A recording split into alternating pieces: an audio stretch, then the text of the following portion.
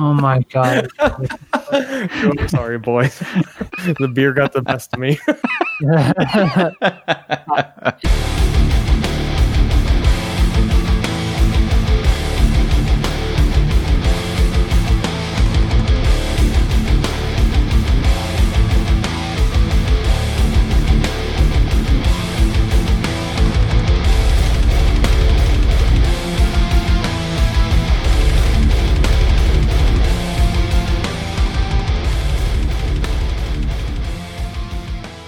All right, let's continue. We'll continue what, Stan? Get introduce What yourself. everyone's been waiting for. Yeah, come on. This is. Yeah. I'm sorry. I'm Stan the Man. I'm Evil J. I'm Shoddy, and this is the continuation of our end of the shit year list. Well, I just know everyone's been sitting at the edge of the seats waiting for us. Oh, yeah, So- dude. Emails pouring in daily. Get that shit out here. We got to know what the next fucking top 10 is. Yeah. Yeah, it's going to be a good one. Stan, how many beers deep are you today? I had 2 before dinner, Okay. and I had 2 or 1.5 during our weekly Zoom call with our Patreons. That was a mistake. Yeah, we went on there before this call, and I've already had a half a glass of the tequila I poured, and then I've got a half a beer here. So this is going to be worse than part 1 for me. So be prepared for me hitting the wrong clips throughout the episode. Oh, God. All right, we're lubricated. Who wants to start? Same order? Yeah, that's fine. So what do we got? Number 7. Yeah, so I guess just listen to it and then we can talk about it. It should be something that you two are both familiar with, but I guess let's see. I know Jason for sure. I don't know about Stan though.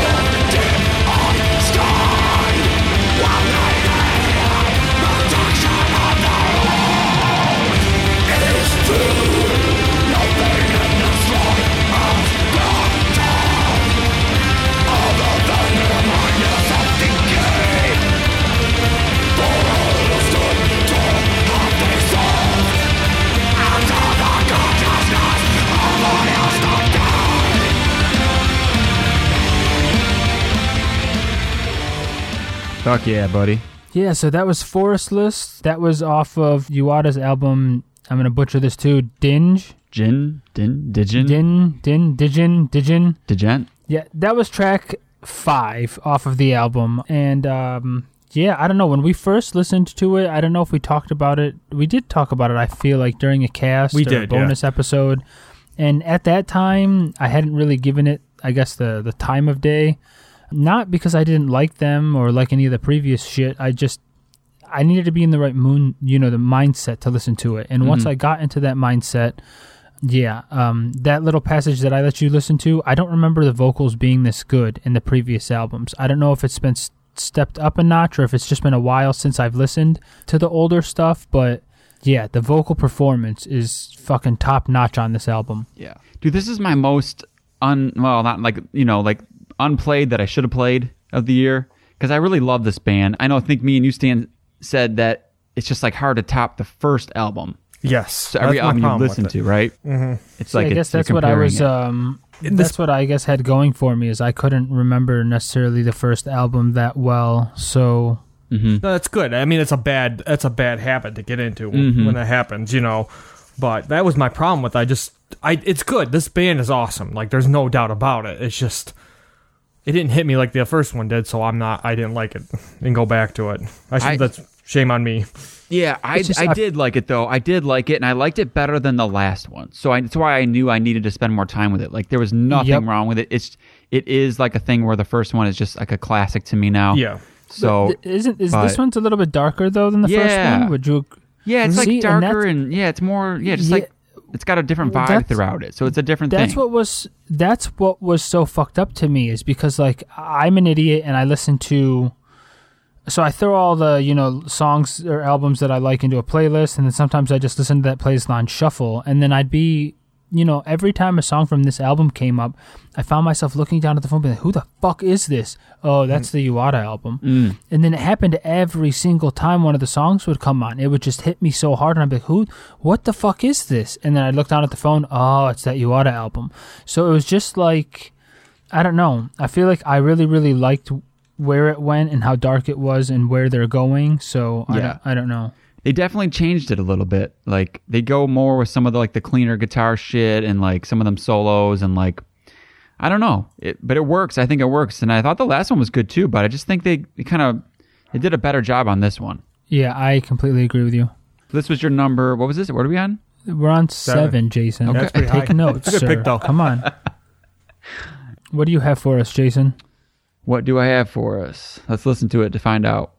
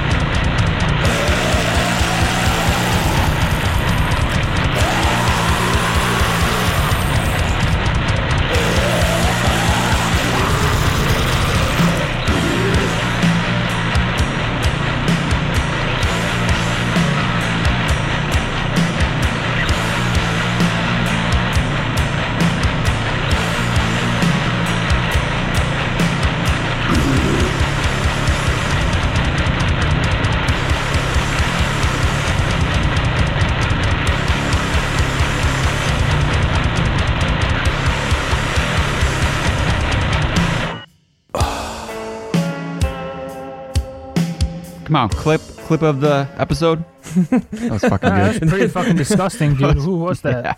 Yeah, what was that? Was that human? Dude, so disgusting. Undergang. Rundergang. Yeah. The album. I love them. Fuck, I don't. They're from Denmark. They're Danish, and it's all in their native language. So, Aldrig I Levet is the album. That was track 7. I'm not gonna even try and say the name, but dude, it's so sick. Have you guys checked this out? I did. No, I wish I did, but I didn't. Wait a minute. I just heard the tone in your voice, and I don't think I want to hear what you have to say. No, it's my fault. Okay, well, I shouldn't say it's my fault. I don't know who made the decision, but they put out an album in December 4th. That's my problem with it. Oh, okay. This would easily be on my list, but it's not just because I didn't. Yeah, see, I didn't have a chance to fall in love with it. You know what I mean? Did we get this? Did we get this before, Jason? Mm-hmm. We did. So. See, yeah, that's the issue. Okay, Stan. so a couple weeks. We had this in November. You had plenty of time.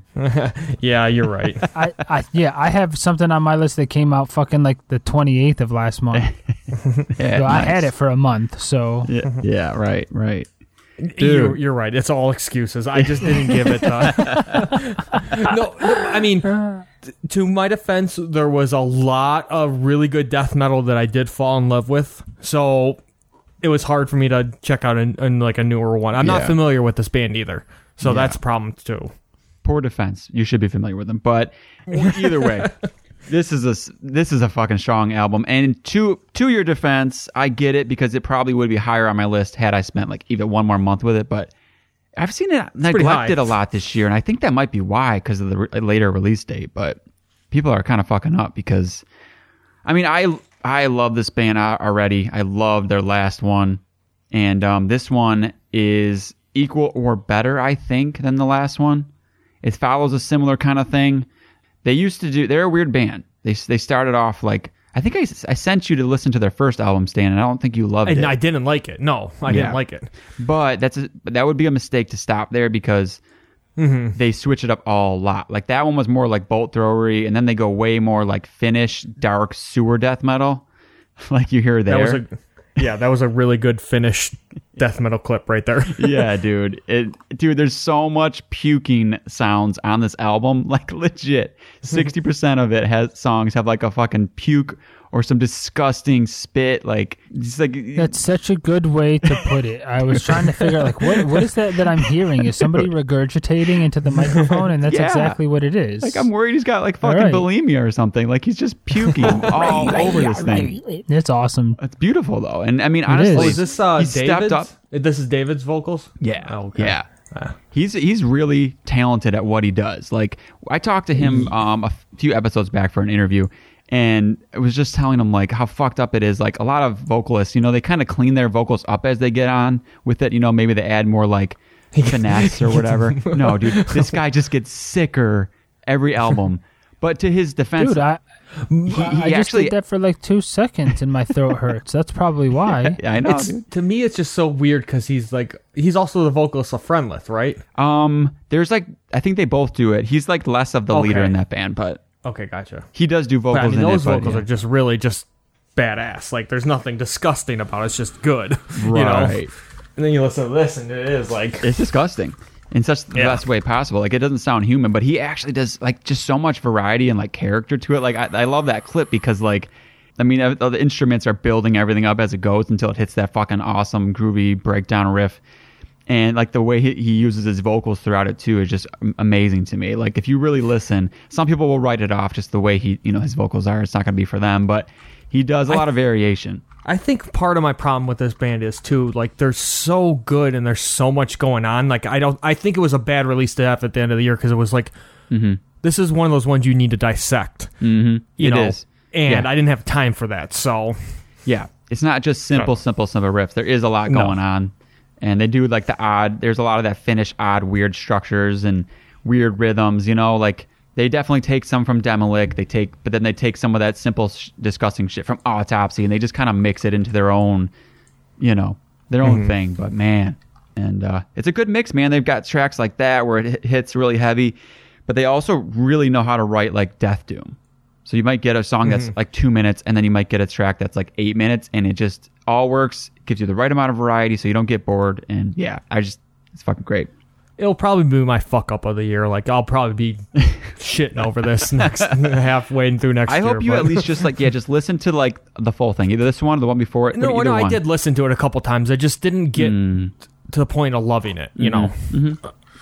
Okay. Fair enough. Well, what do you have for us? All right. This one has been brought up. I think this might be our first overlap. Okay. Nice. And it was brought up by you, so I know you like it. Okay.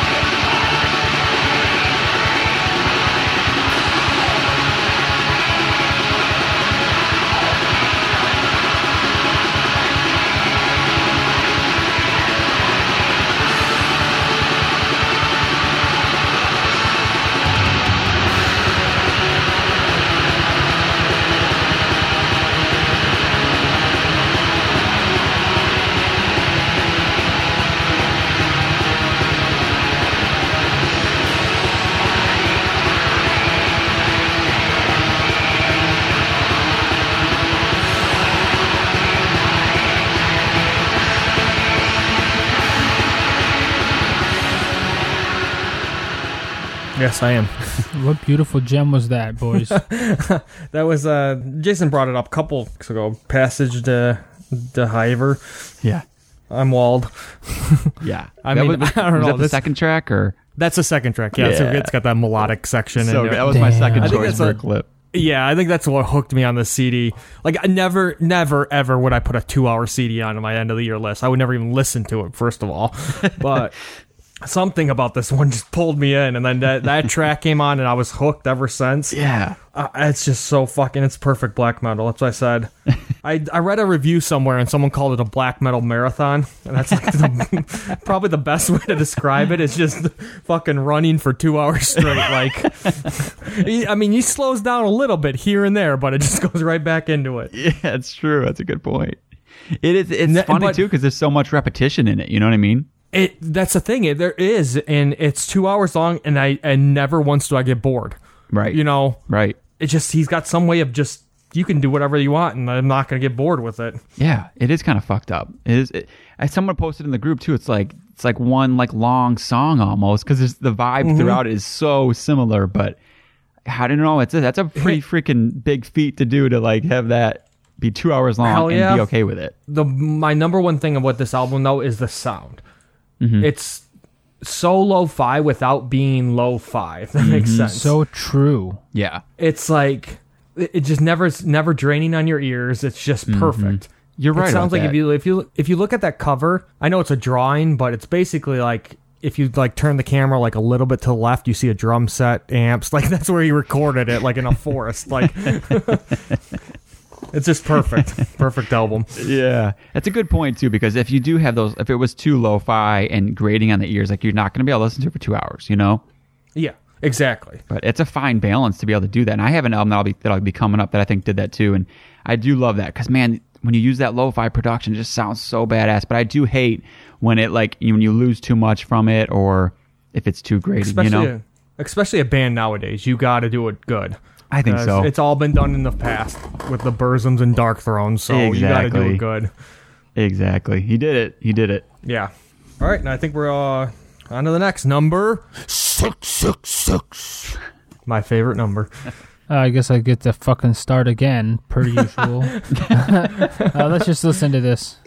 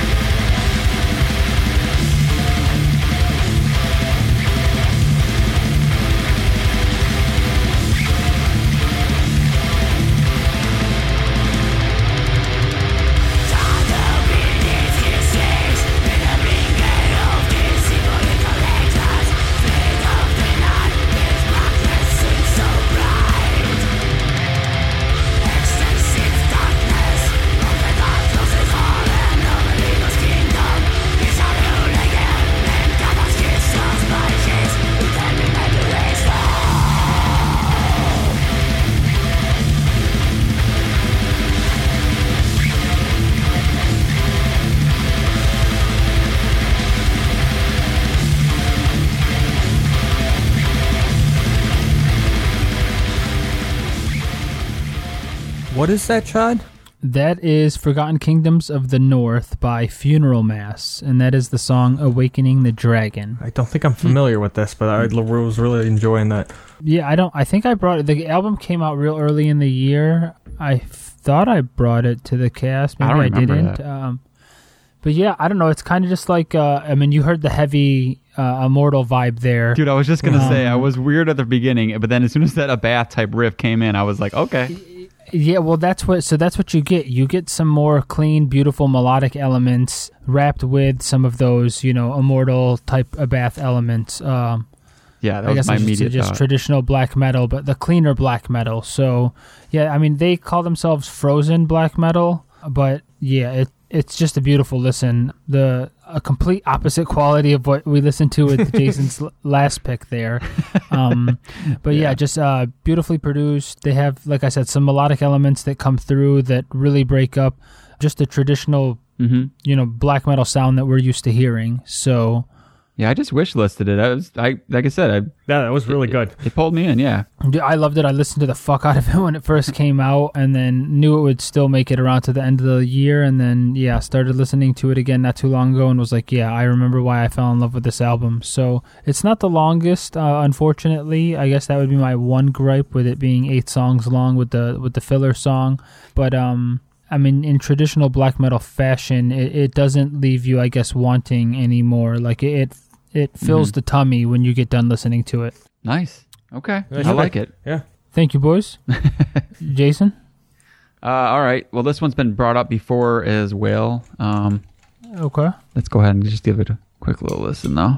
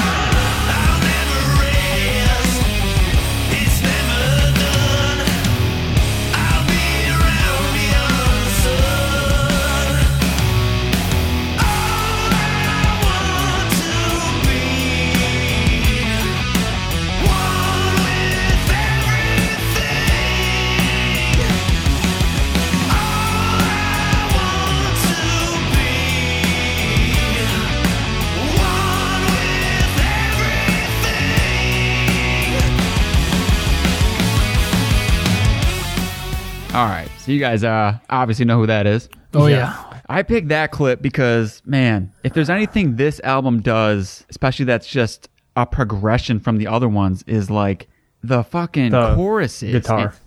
I thought I was going to say just like the guitar like harmonies, but yeah, no, go ahead. Sorry. Well, no, I've got a point about that. But first, it's just, my thing is, it's the catchiness and the way that he no longer just rests on like the guitar harmonies and the riffs and all that. He's put everything together finally. Like, don't get me wrong, there was that before, and on the last album, there was a lot of that. There was a lot of big chorus and big heavy metal moments. But like that right there, I can't put that on and not sing along with that. I mean, the way the catchiness of the riff mixed with the catchiness of the vocals and everything else, like, it's just professional. Like, he's perfected it to such a high degree now. It's insane, dude. Now, let me ask you this. Okay, so what do you feel about the production of this album? I really like it. I could see. Do you think it's too clean? I think it's weak. Oh no, I don't think that. No. At all. Yeah, I think it's not in a sense of like not loud enough, kind of weak. I feel with these songs. Don't get me wrong. I have nothing against the talent on this album. Mm-hmm. I think it's a sound. That clip was actually a pretty good sound. It just sounded weak. It sounded like that riff could be bigger. That chorus could be bigger. You know what I mean? I don't. Maybe. Okay. Maybe it's just me, but I respect your opinion. I don't know, man. Divided by Darkness had that perfect like oomph. Like this, like, don't get me wrong, it's it's better songs. Dude, I disagree. Sure. I actually had the opposite opinion. Okay. Granted, I should go back, I guess, but I do go back and listen to that other one. I don't know. I felt this one actually had more power behind the songs. So I don't know. And I'm for the record, this is purely production, not his talent at all. Yeah, I get it. They're awesome songs, but I don't know. I mean, I bought the CD, so I've been listening to it on that a lot. Maybe if it's like MP3 versus CD, I don't know. But yeah, I don't know, man. Let me ask you this. So, because I think that, I heard your point on the last couple albums. Like, I know you always said, like, the vocals are fine, but like you listen for the guitar. But do you feel... hands down, vocal performance is amazing on this. Okay, yeah. Hands down. He became like a really like awesome vocalist. Like before it was just, it was musically. He got the job done before, but now it's like something to listen to. I will say, I think the vocals are actually very good, like well produced on this too. Mm-hmm, I think it's just the guitar sound is taking a little bit away from what it could be. Okay. Yeah, I don't know, man. For me, it works. It works perfectly. I just so much respect for him because I know how hard how much work he puts into like those vocals. Like after talking to him, we talked to him after the last album, the one before that. Every time he just puts in a shit ton of work, like to get. It's not like he's just gotten better randomly. Like the dude puts in the fucking work. Like what's he gonna sound like on the next fucking album, man? Like he's gonna be like Mariah Carey level if he just keeps doing this shit. Like it's fucking nuts. All I'm saying is maybe talk to Arthur next time. Dude, keep doing it. He's good. He is good right where he's at. If Shoddy, you're listening, Nate, please. Yeah, he's good. It's good. Yeah. Yeah, it was like, it came out when the weather was warm. This was that album you put on sunny summer day. Yep. Sunny summer day. You want to fucking sing along, belt it out. Oh, that's all you really need. No, it's a good pick. Not taking away. I hope you come around to it. Only time will tell on this one, for sure. What do you have, Stan? All right. Little spoiler alert. We're going to go down the death metal road for a little bit. Okay. I'm ready for that. Always ready for that. That's not bad.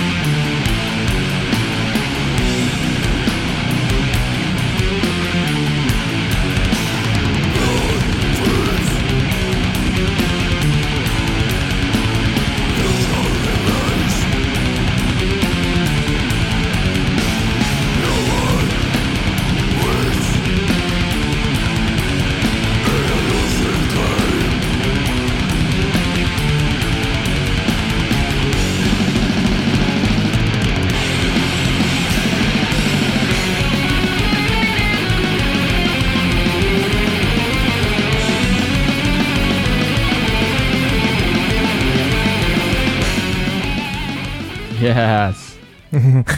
Yeah, that's Necrot. Yeah, we know, Stan. We know who it was. Yeah, okay. I'm just in case anyone doesn't. If they don't know, just stop listening. Go fucking listen.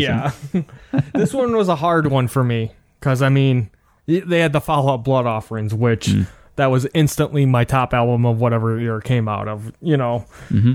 And this one was hard, and I honestly, for a while, I didn't think it was even going to make my list. And then, dude, I was just thinking before we recorded, I was trying to figure out your top like 5 or 6. And I was wondering because I remember you posted in the Patreon group, like you were still like trying to give it some time. It was like right when it came out. Yeah. So I was like, is he gonna have it? Did it grow on him? Yeah. I actually waited to get that cassette. I put it in, listened to it, and I was like, disappointment's that's a harsh word. Mm-hmm. But it just wasn't Blood Offerings. It never will be Blood Offerings. Mm-hmm. That's why it's number 6 versus number 1, Mm-hmm. But at the end of the day, this is a really good album. The fucking 2 things in this. Lead guitar, the solos are fucking awesome. Yeah.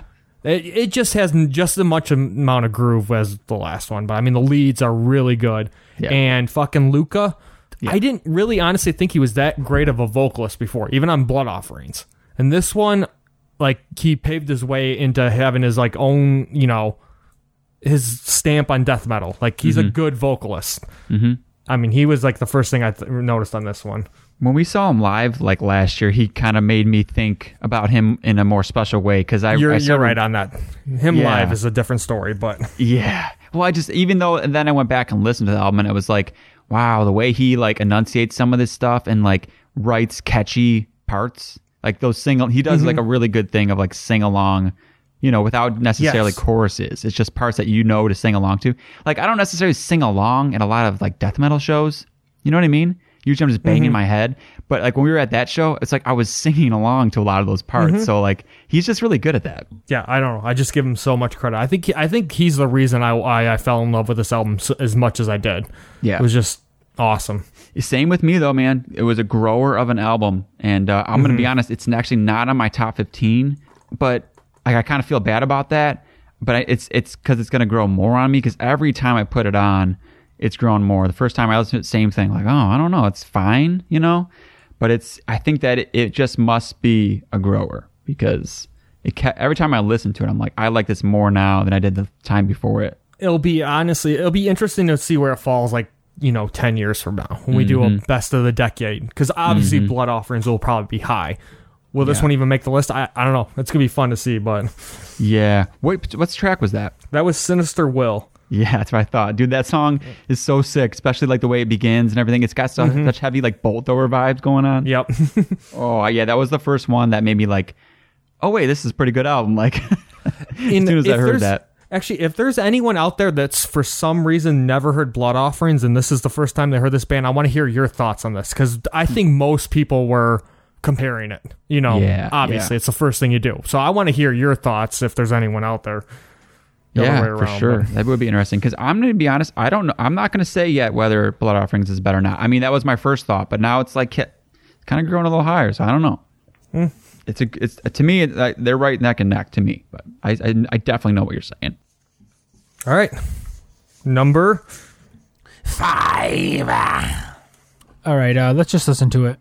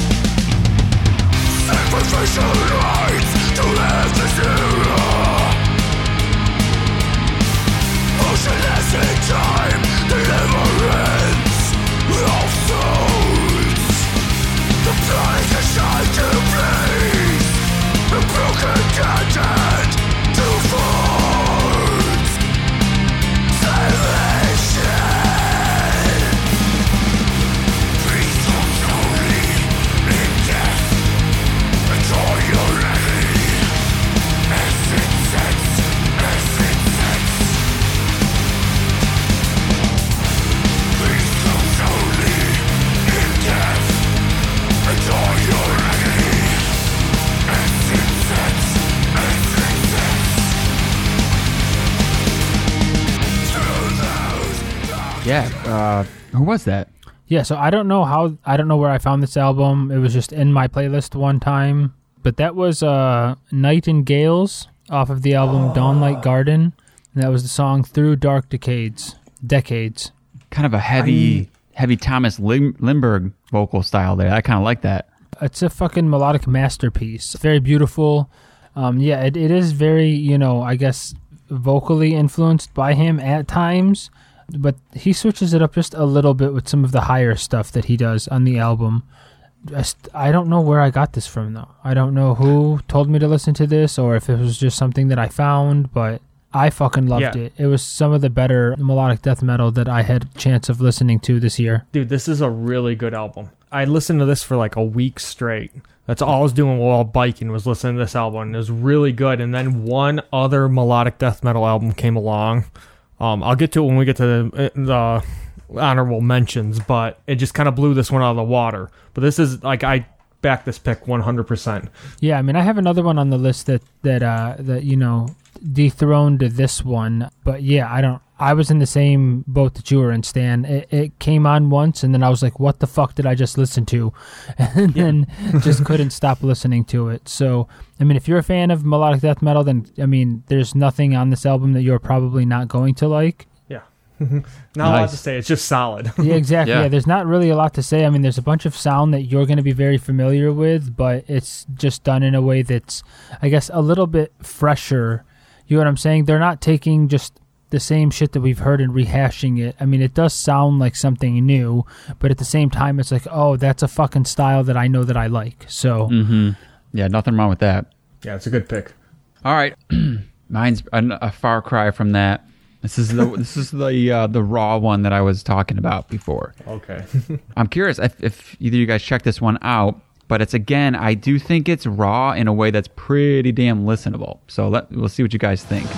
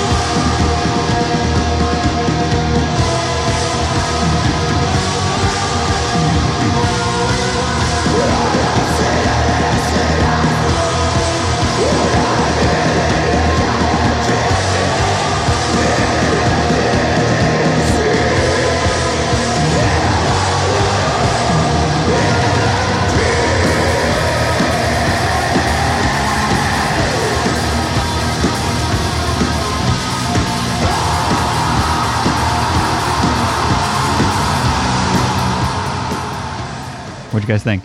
The year of black metal. Yeah, dude, it really is. Like, what the fuck, man? I really like that ending of that clip. Mm-hmm. Yeah. That was really cool. I wanted to let it keep going, but it was already a long clip. But yeah, I wish it would have. I wish you would have took like the first 30 seconds off and let it go a little longer. Yeah, but it was the hard thing about this one. This is one of those where I think it's like 8 tracks and they're longer. Like that song might be 9 or 10 minutes. So, okay. But you get a lot of that in there. So if you like that part right there, then give it a listen because there's a lot of that kind of shit. But, why don't you tell us what it is first? Okay, the band is called Lamp of Murmur. Okay. And yeah, the album is Air of Ecliptical Romanticism. The track was the first track, Of Infernal Passion and Aberrations. I think it's my favorite track on there. It's maybe one of the more standard ones he does on there, but it's got that really good mix of that, like, you know, those big riffing style like Immortal would do, you know, some of that early 90s black metal, but I don't know, mixes it up enough. But that one has that big feel to it. But if you get along the album a little further, it gets kind of unique. Like it's got a good, you know, flow throughout the whole thing. It's not like anything is drastically different, but he takes the, you know, second wave 90s stuff, raw black metal, but puts his own like really unique and fresh spin on it, which is really weird because I think if you're a fan of that style of it, of the 90s shit, you're gonna like it. But also, if you're someone who's like, well, I've heard all that before and I kind of need something new, then that's what makes this one so unique and special. I think that's why I have it on my list because it manages to do both. It's pretty intriguing. I'm just looking at him right now. Yeah, I think it's not a lot known about him, is there? No, he's a one-man. It's a one-man project. I believe he is in other projects from what I've kind of read, but I don't know like what those are. But it's very apparent like this isn't his first project because, you know what I mean? Like I was definitely intrigued by that. Yeah, I was definitely fucking intrigued by that clip. Yeah, I hope you guys check it out because, like I said, say it one more time for me and listeners. Yeah, Lamp of Murmur. Yeah, I bought that shit immediately. I bought the demos. The demos are all like name your own price, so you can't go wrong with those. How the fuck do you spell? You talking Murmur? cassettes or just digital? I got them digital. Oh, okay. For name your own price. Yeah. But I bought name the your own full... cassettes. Jesus Christ! Where's the link? I was pissed because I wanted to get the album, like the CD, but they didn't have that for the newest one, so I bought that one digital too for now. But if it comes out on physical, I think everything else was sold out too. I think, but this album art is fucking classic. I love it, dude. It's so good. See, I didn't see this. If I would have seen this, I would have downloaded it instantly. I love like a band from 2020. Just they don't care. They're just doing it again. Like, yeah, dude. Yeah. I got to thank David Bradley in our Patreon group, because I messaged him back in November. I was just like, I started my down that black metal trek as the got colder out. I was starting to just really want all black metal, and he's always got good taste on black metal, like more some of this more raw stuff and stuff I like a lot of the time, and this is one of the ones he sent me, and ever since then I couldn't stop listening to it. He was like, dude, the riffs, so yeah, if you want riffs, here you go. But again, there's a lot of unique shit going on, especially later on you go in the album. It's one of those things, like don't stop playing it, like give it a full listen, because it goes some places. I'm not even going to spoil it, just like kind of listen to it. There's a weird X factor, the uniqueness in this album. That is why it's on this list. Why is the digital album $884? Oh, I think it's one of those things where that's the label that released the physical stuff. So they want, if you look on there's a link where it says buy directly from the artist. And you go to the other, there's another Bandcamp page where you can buy it for like $10 or $8. I think it's $8. Fucking $8. Just go buy it. Don't think about it. Yeah. Don't think about it. Hit buy. I mean, I will too if I can find it. Oh, support. I see it right here. Here it is. It's on there. There's a link. Okay. Yep. Anyways, cool. Moving on. Is that me? Yes, Dan. Oh, yeah. It is. Yeah. All right. Let's continue down death metal. So the next, I will say the next I guess you can put the last one. The last one and the next three, it could be interchangeable any day. But this is where it falls today.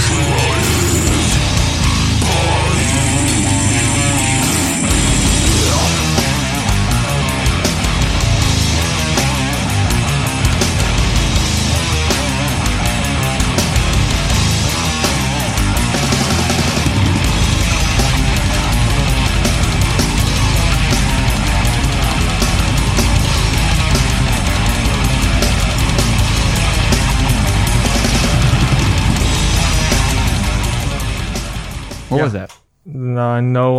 No surprise to anyone on death. Oh. Well, wait. What did I just click? I thought we were at number 5. Yeah, would you? Yeah, what did you click, Jason? God damn it. Damn it. I clicked Shawty's number 5. Oh.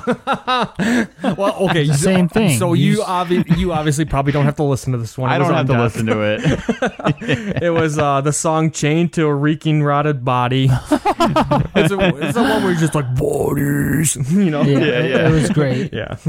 Yeah. There's not a lot to say about this album. It's just like perfect fucking groovy death, like sound spot on, and yeah. I mean, perfect mix of the old school, the modern death, and yeah.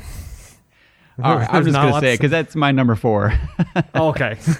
Yeah, I was like, I figured it was gonna be high for you. This one, I will say, I know you love this one from the first listen. Yeah, this one, it did take me probably a good 5 listens to fall in love with it. It was good, but was like, I just need to go back. That's so weird to me, dude, because I feel like it's so immediate. Like it's nothing overly, hard to dig into. I went back to my old ways this year, and I went down that Dirty Death. So I was listening to old stuff that I loved 3 years ago, all the new stuff coming out. Mm-hmm. It was just like another album on top of all this other shit I was listening to. So, you know what I mean? Okay. Yeah. I see what you're saying. Yeah, well, I can see what you're saying with that, but I don't know, man. This is just it's so fun. It's so catchy. It's so easy to listen to. Like, I can't say the last time, like, because I have this on a CD in my car, and the amount of times, because it just starts back to track 1, and I don't ever turn it off. Like, I can listen to this thing, at least a few times in one day. I mean, I got a couple more death metal to talk about, but I will say this is probably the most fun death metal album of the year. Exactly. I'll give it that. Yeah. I think it is. And I mean, it's obviously not what you always want. Sometimes you want it to be darker or dirty. Like the Undergang one, it's a lot darker, and, that's a different vibe. Or, even Necrot. Like Necrot's a lot more serious sounding.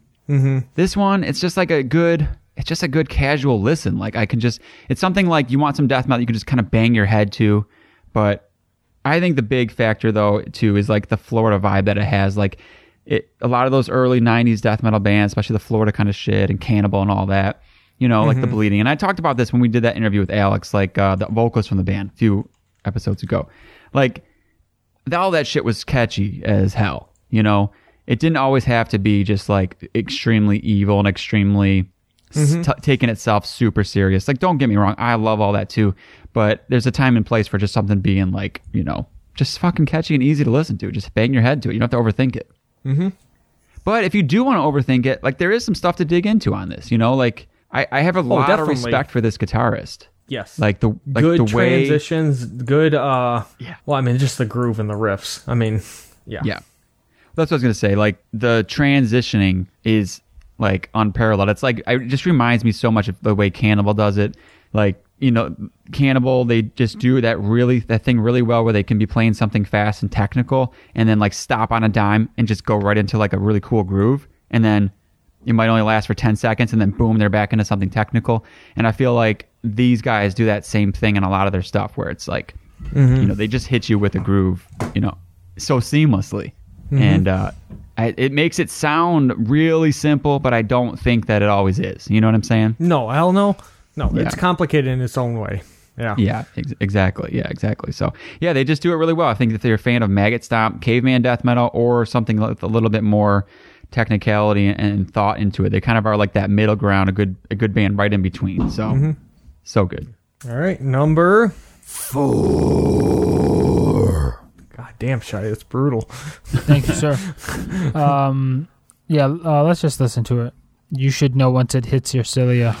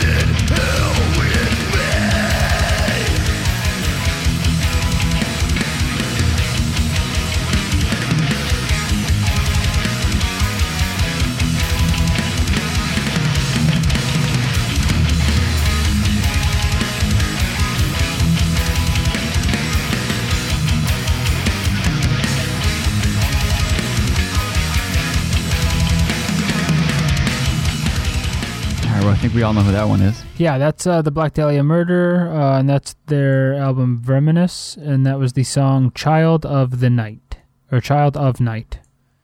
Yeah, I don't know, I didn't listen to the last album as much, and then this album came out. I couldn't even tell you what the name of the last album, don't know what it was.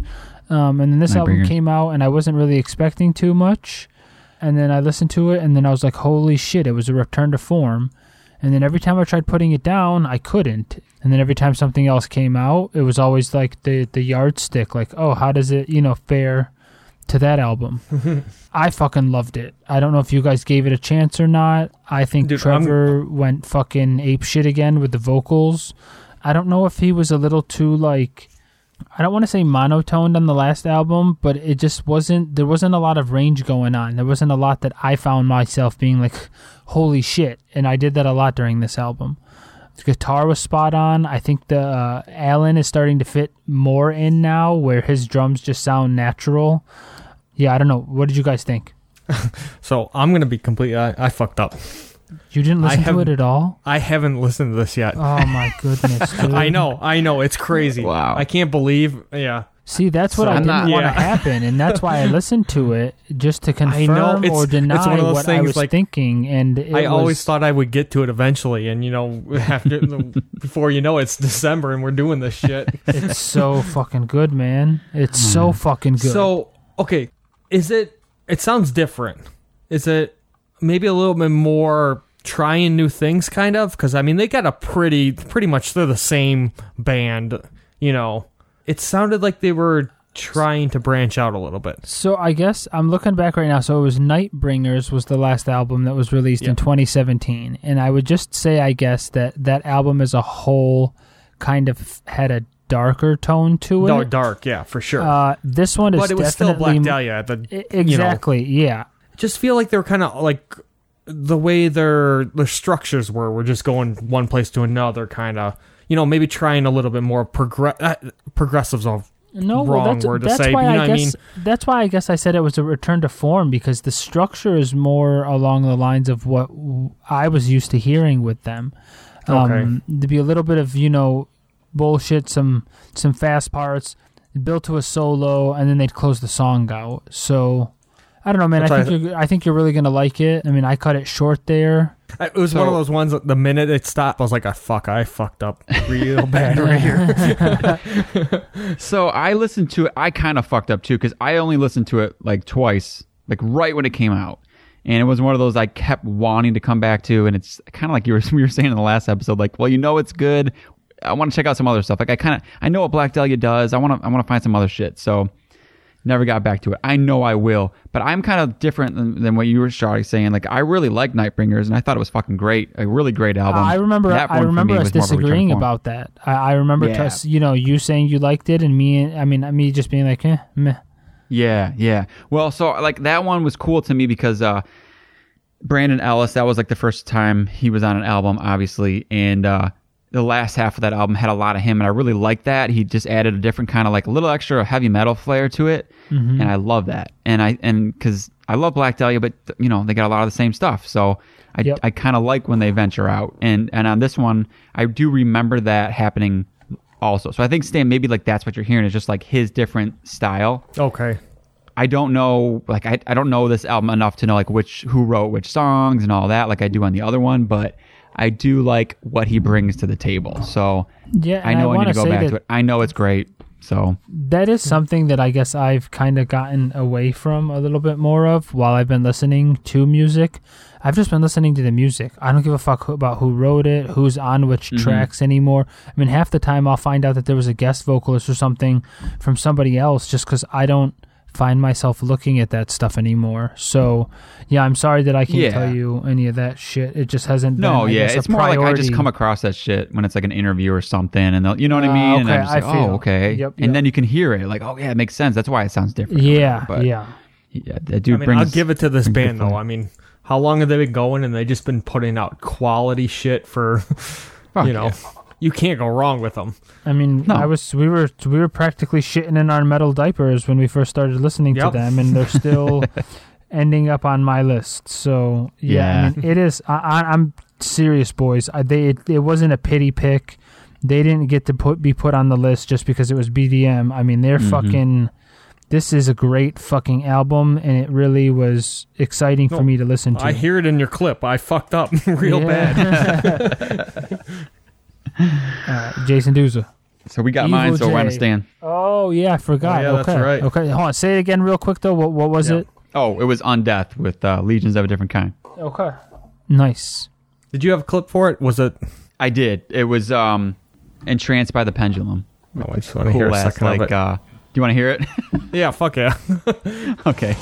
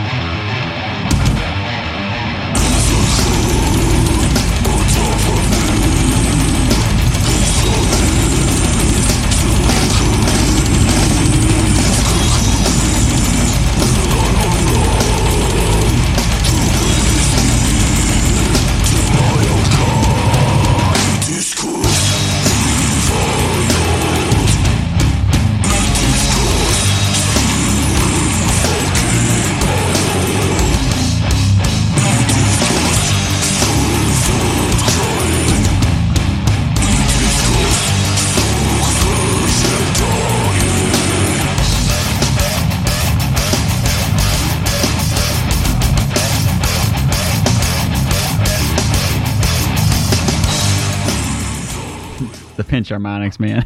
Yeah. That was a good clip. Smiled so big when I first heard that. It's so fucking good. Yeah, dude. Yeah, I knew, like, listening to this, like, Shoddy, like, I know that's not your, like, cup of tea, like, but this is definitely one of those death metal albums you're gonna love. Yeah, no, it definitely flew under the radar, but I was liking both clips, so Good. I will go back and listen to it. Yeah, you should. All right, I might as well keep it going with death metal. I mean, this and Undeath, I mean, you could interchangeable any day. Okay. Are we listening first? Yeah. Oh, yeah, always.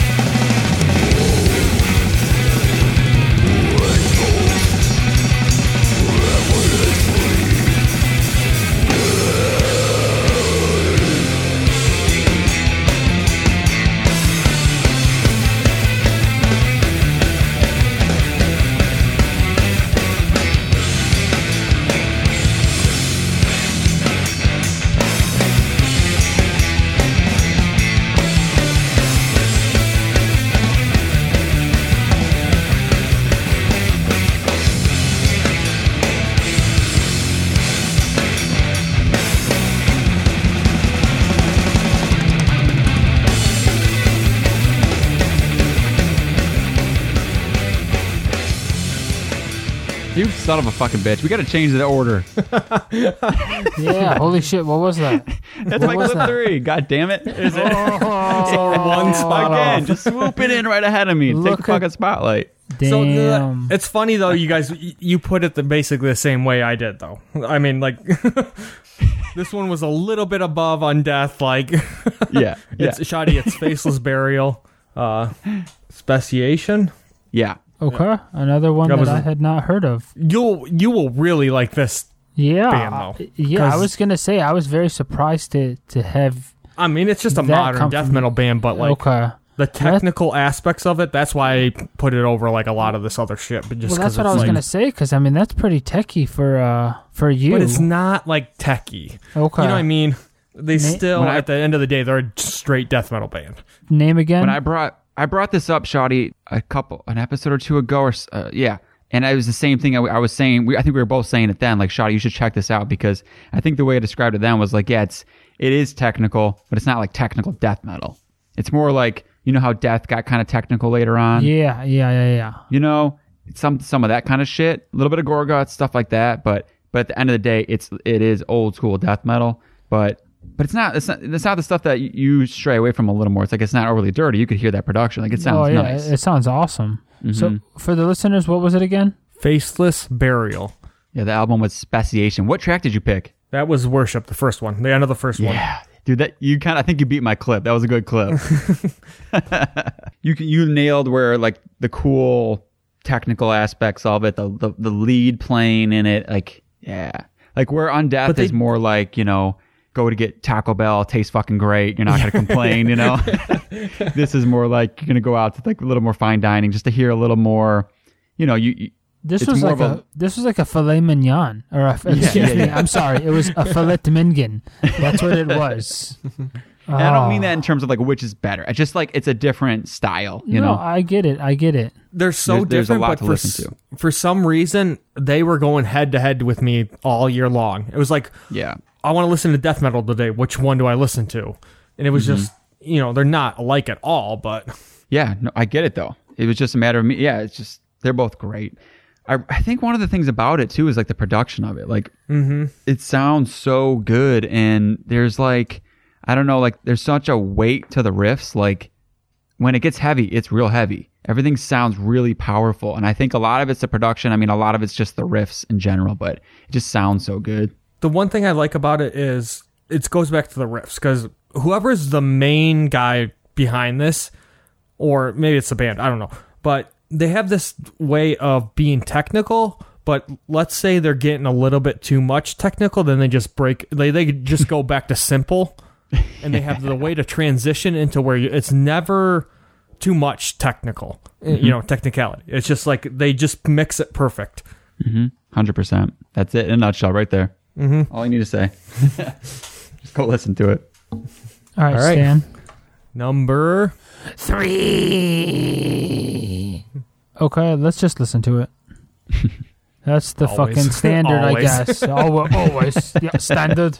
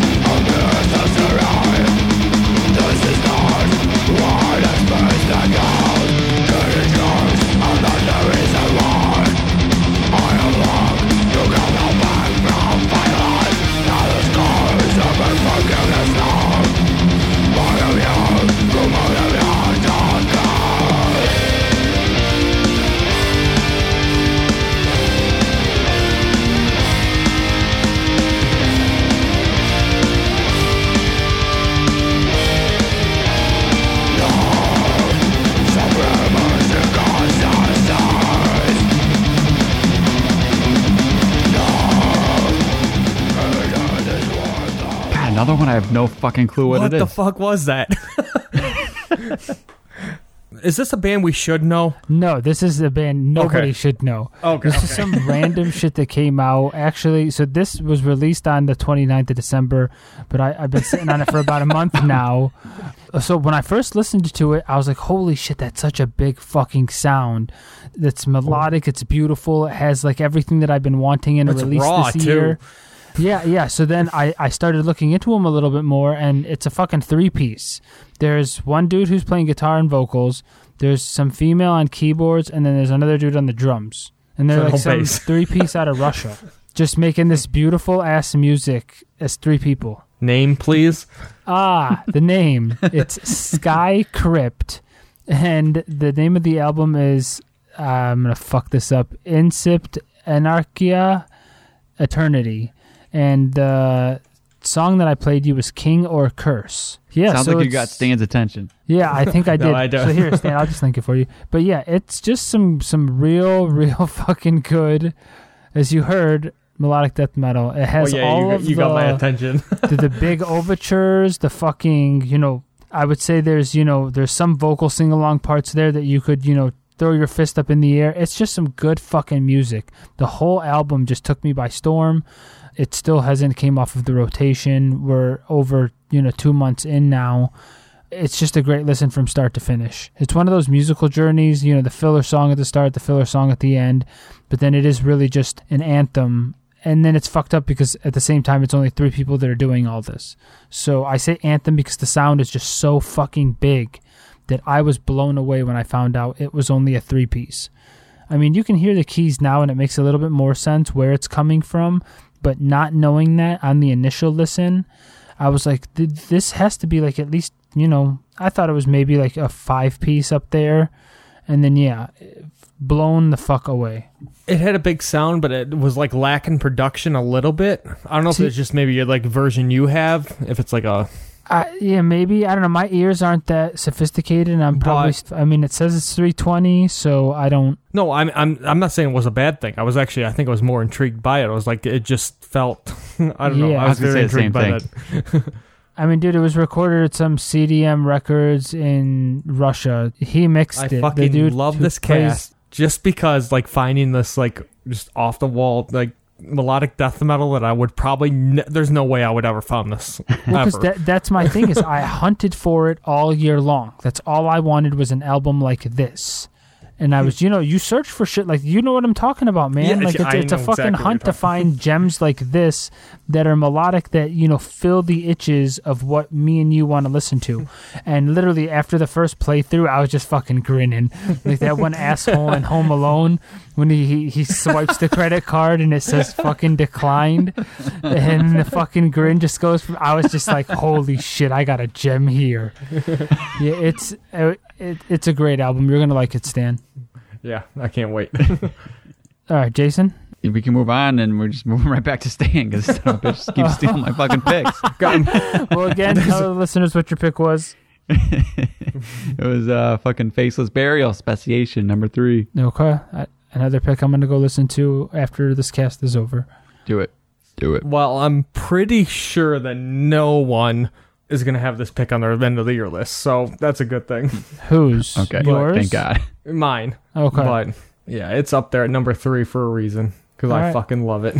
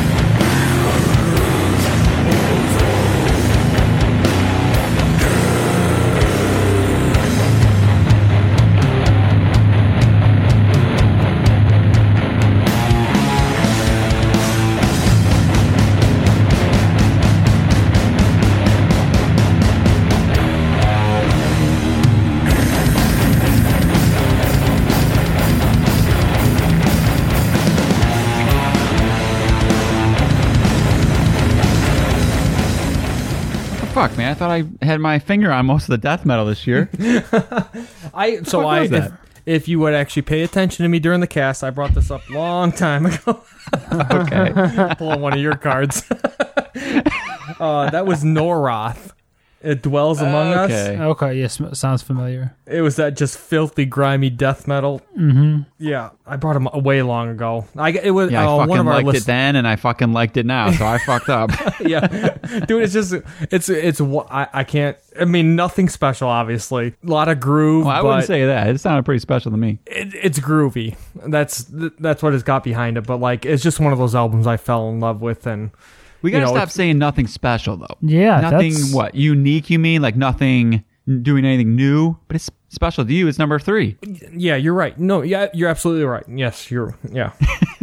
I could not put. This is one of those albums I could not put down all year long. It's 23 minutes. Get in, get out, take a shower. It's so dirty, like just sounds like it was made in a cellar of a basement, and that's the weight of my heart.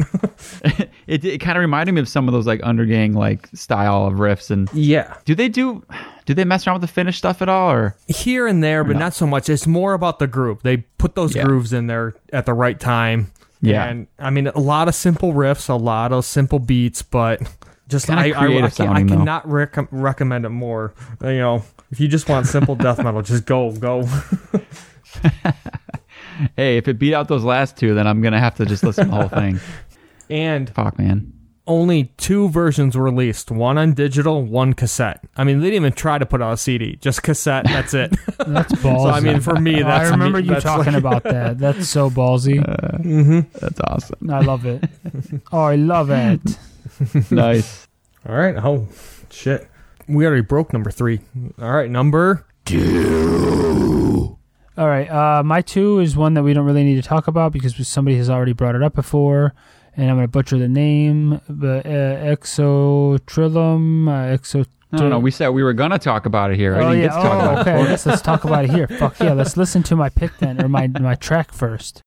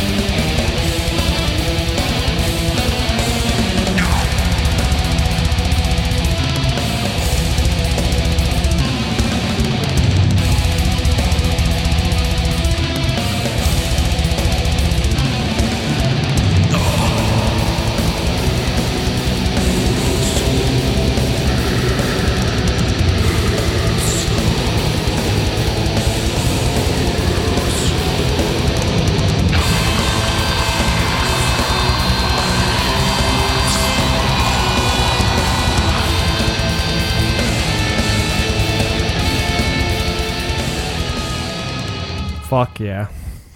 Fuck yeah. That clip starts so good. It's amazing. The vocals on the track or on the entire album are amazing. I mean, I understand it's like we classified it as avant-garde, but I just feel like it's just fucking good. Yeah. That's It feels so many different genres. I'm sorry, Stan. Go ahead. It was another fuck up. Like I did spend a lot of time with it for that episode, and I loved every second of it.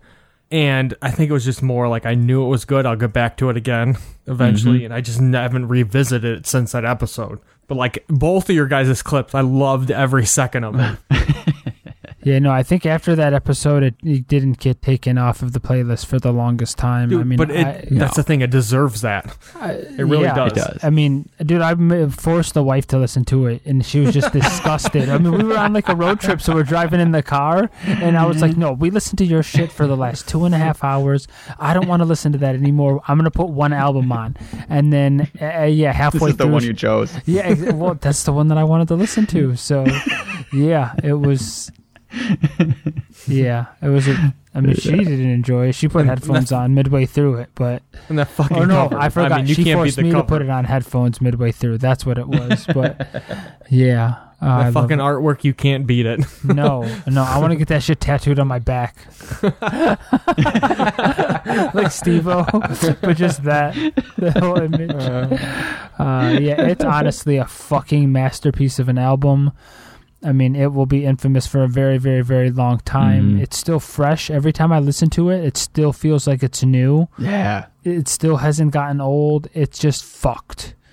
I can't wait to hear what they're going to put out next. I mean, I'm not going to be, albums like this, they only, you know what I'm saying? I'm not expecting them to do anything like this ever again. This was something that was the eternity of Shog, and it's not. We're never going to have that eternity again. So I feel like I do need to correct you right now. I'm sorry. I don't mean to be that dick, but him.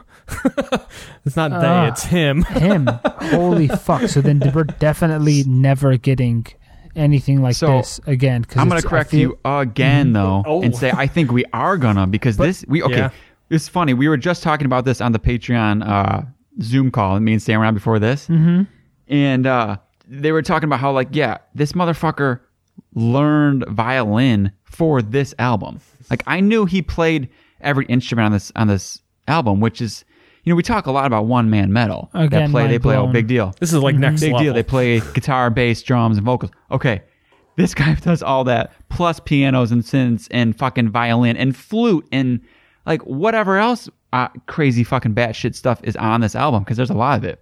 But he fucking learned it for this album, and it sounds awesome. I mean, what the fuck? And to top it all off, he also released an album last year, a full length, and I think the year before that, and he put out another fucking 3-song EP this year. I haven't even listened to it yet. Well, so I wasn't saying that we're not going to have anything ever as good. It's just not going to be the same sounding. Do you know what I'm saying? And I didn't know that it was one person. I know. No, I'm it's just going to be special in a different way. Yeah, I didn't know that it was one person either. That's even more fucked up to me. So, like, yeah, I don't... I will tell you, I eat up anything one man, like, obviously. But this is, like, next level, like... This guy is just fucked. Genius level. Yeah, it really is. This is really... You're exactly right, man. It's genius level music. So... Yep. It's so deserving of, like, number 2. Like, some days it's just like, man, this is the best thing of this year, It's so good. This is everything I want to be. Maybe not so blackened, but, like, this is... like, his mindset is everything I want to be. This is easily my number 1. I just wish I would have went back to it, It kind of never did. Yeah. All right. Okay, so we actually get to go to mine now, I guess. Yep. Yeah, you actually get to talk, Jason.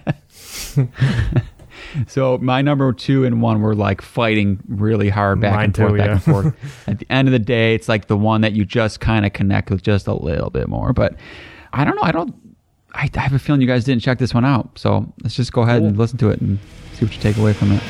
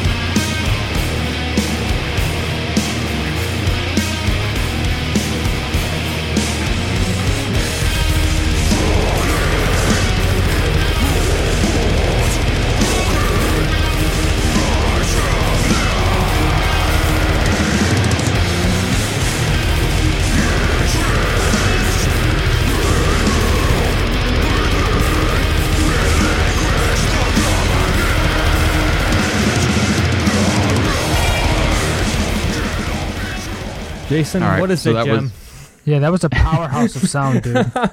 Oh yeah. So that's Ulcerate. The song is Exhale the Ash from probably the best album title of the year, Stare Into Death and Be Still. It's fucking tough, man. That's a good title. But yeah, dude, did you guys like that? Yeah, fuck yeah, I Hell like yeah. that. Yeah, I mean, I didn't know if Stan, I was like unsure about you with it. I really felt like Shoddy should have checked this one out this year because it's like, I don't know, they were a different band before this album. I kind of liked them before, but never was like, all in. I was just like, they're good. But they kind of did like the Gorguts dissonant death metal sound, technical and dissonant. And then this one comes along and they add in all this extra atmosphere and like emotion and like a little bit of dark melody. And it's a whole new thing. Like it just really, really fucking elevates it. And it's almost somewhere between like if Gorguts and mix it with like Fallujah, like because that atmosphere, yeah, and the leads and stuff.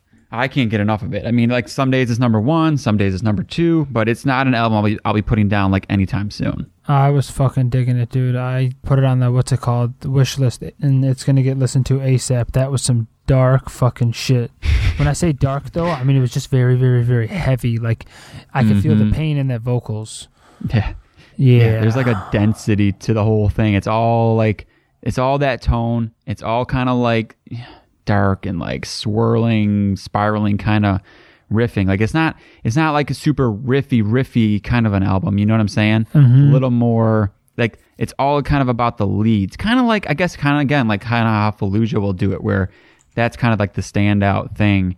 And the way they do it in this, where they will start on a lead and it kind of morphs into something else, and then they'll do another like change to it, but it all kind of fits in one package. And like I picked that one there because it has like some of those like mid-tempo grooves that it settles into. They do that really well. So it's not just atmosphere. It's not just, it's not just atmosphere. They keep it grounded with some like really good grooves and stuff like that. So it's just it's a masterpiece. It really is. And the cover's really sick too. Yeah, I listened to it like twice. Really good, but just not my thing. Yeah. Okay. Yeah. I had a feeling. Yeah. Yeah, I'm gonna definitely check that out though, Jason, because I was fucking. I do think, I do. Sorry, I was like fucking. Oh, for sure. So yeah, Jay, just like you, my number 1 and number 2, any day, any minute, it could change.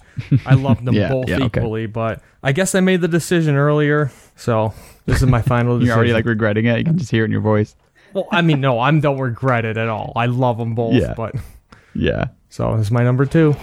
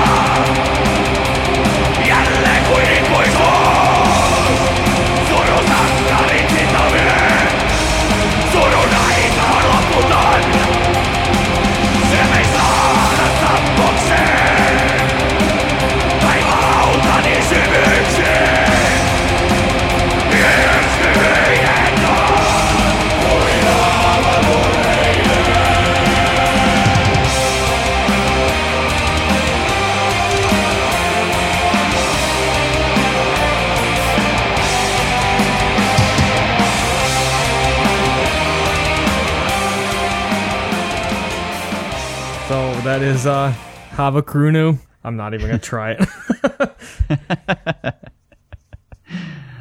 Look at the notes. Fuck, man. Suyunos Samaiten Sota. Yeah, there you go. That's a good try. I know you had him at his number 1 a couple years ago. Yeah. Yeah, it was almost there. I guess today Yeah. I was just leaning towards the other one, but God, fuck, I didn't put this album down the whole year. Yeah, I just came to the party a little too late, but I fucking loved this album as well, dude. That one was a good At the Heart of Winter, Immortal kind of, how they go to that direction with the heavy metal, but I mean, dude, it doesn't stop. They got riff after riff after riff, and it's just pure awesome. I don't know. Dude, this is probably, what do I want to call this? This is my most frustrating album of the year because, like, I've hit play on this like 10 times. And it didn't click? It's not that I don't like it. Like, you played that clip right there, and I'm like, oh, fuck, that's so good. Loved it. But it's for some reason, man, it has not, like, clicked with me, which is like, what the fuck's wrong with me? Everybody seems to like this better than the last one. So what the fuck is wrong with me? Is it a me problem? Like, am I fucked up? I actually I want to love it. So when I brought it up to you guys before, I remember you raving about this, and you reminded me. I went back, I listened to the last one. It did nothing for me. Nothing. I just went back to this one. I was like, this is bullshit. Like, I'm just going to listen to the one I love. I don't know, but hey, I get it. So, I mean, I think the thing that would jump out to me was it's either I was in the wrong mood and headspace whenever I would put it on, or with the real thing that would bother me every time was the, like, amount of those, like, clean singing parts. The, like, choir kind of, Dude, it's awesome. Yeah, they were fucking that's the awesome. thing. What's wrong with you? Well, yeah, I'm not saying they weren't good. It was just like, for some reason. That's what it sounded like to me. It's like the perfect blend. It clearly of, like, sounded that like you were like, saying, yeah, you didn't like it. It sounded bad. And it's not like they draw that's it the on weird forever. thing. It's It's not like I don't. It's not like I don't. It's just, it wasn't, I don't know, man. For some reason, it just was making it, every time it was like coming in so much that I was like, it was just like taking me out of it. But then, you know what? The funny thing is, I was like, I bet Stan's going to have this on his list. So I listened to it today, like about half of it. And finally, I was like, wait a minute. Like, I was like finally getting into it. So, like, there's hope. I think I'm going to probably end up being like, that should have been like my fucking number 1 or something. You know what I mean? Yeah. I think it will get there. I really do. Maybe I was like looking for raw shit. Maybe I was looking for something that was just a little more intense, because this really isn't that. It's like kind of a good time. Yeah. Dude, and if you like a fucking heroic journey, Yeah. But if you like At the Heart of Winter at all, like, who doesn't? But, it's just got those moments that just, like, I've been trying to find that kind of moment in music. You can't. Like, that's it's a tough. special album. And then, like, this one kind of, like, was the first time I was like, oh, shit, I think they might have found this. Like, I think the connection is like Bathory. Like, both Immortal and these guys, like, I think Bathory, you know what I mean? They're doing that Bathory thing. And I think in this one, I think that was it again, like those clean vocals that's like going into more of the like Viking era, Bathory stuff where like that was going on more, which I like that. So like, I know there's hope to do it. So, but you're right. You're definitely right. If you like those kind of vibes, then this is for you. The only thing I didn't like about this is I've still not got I think I got everything on my list, basically everything on my list on CD. I cannot get this fucking CD, and it's so frustrating. It's so high on my list, and I can't get it because it's just like fucking finish only. Let's just move on before I get pissed. Good pick. I will keep trying. I'll be there soon. All right. Oh, wow, we're here. The number 1 album of 2020. A weird fucking year, but 3 albums from 3 jackasses that got us through this year. All right, let's listen to it first, boys.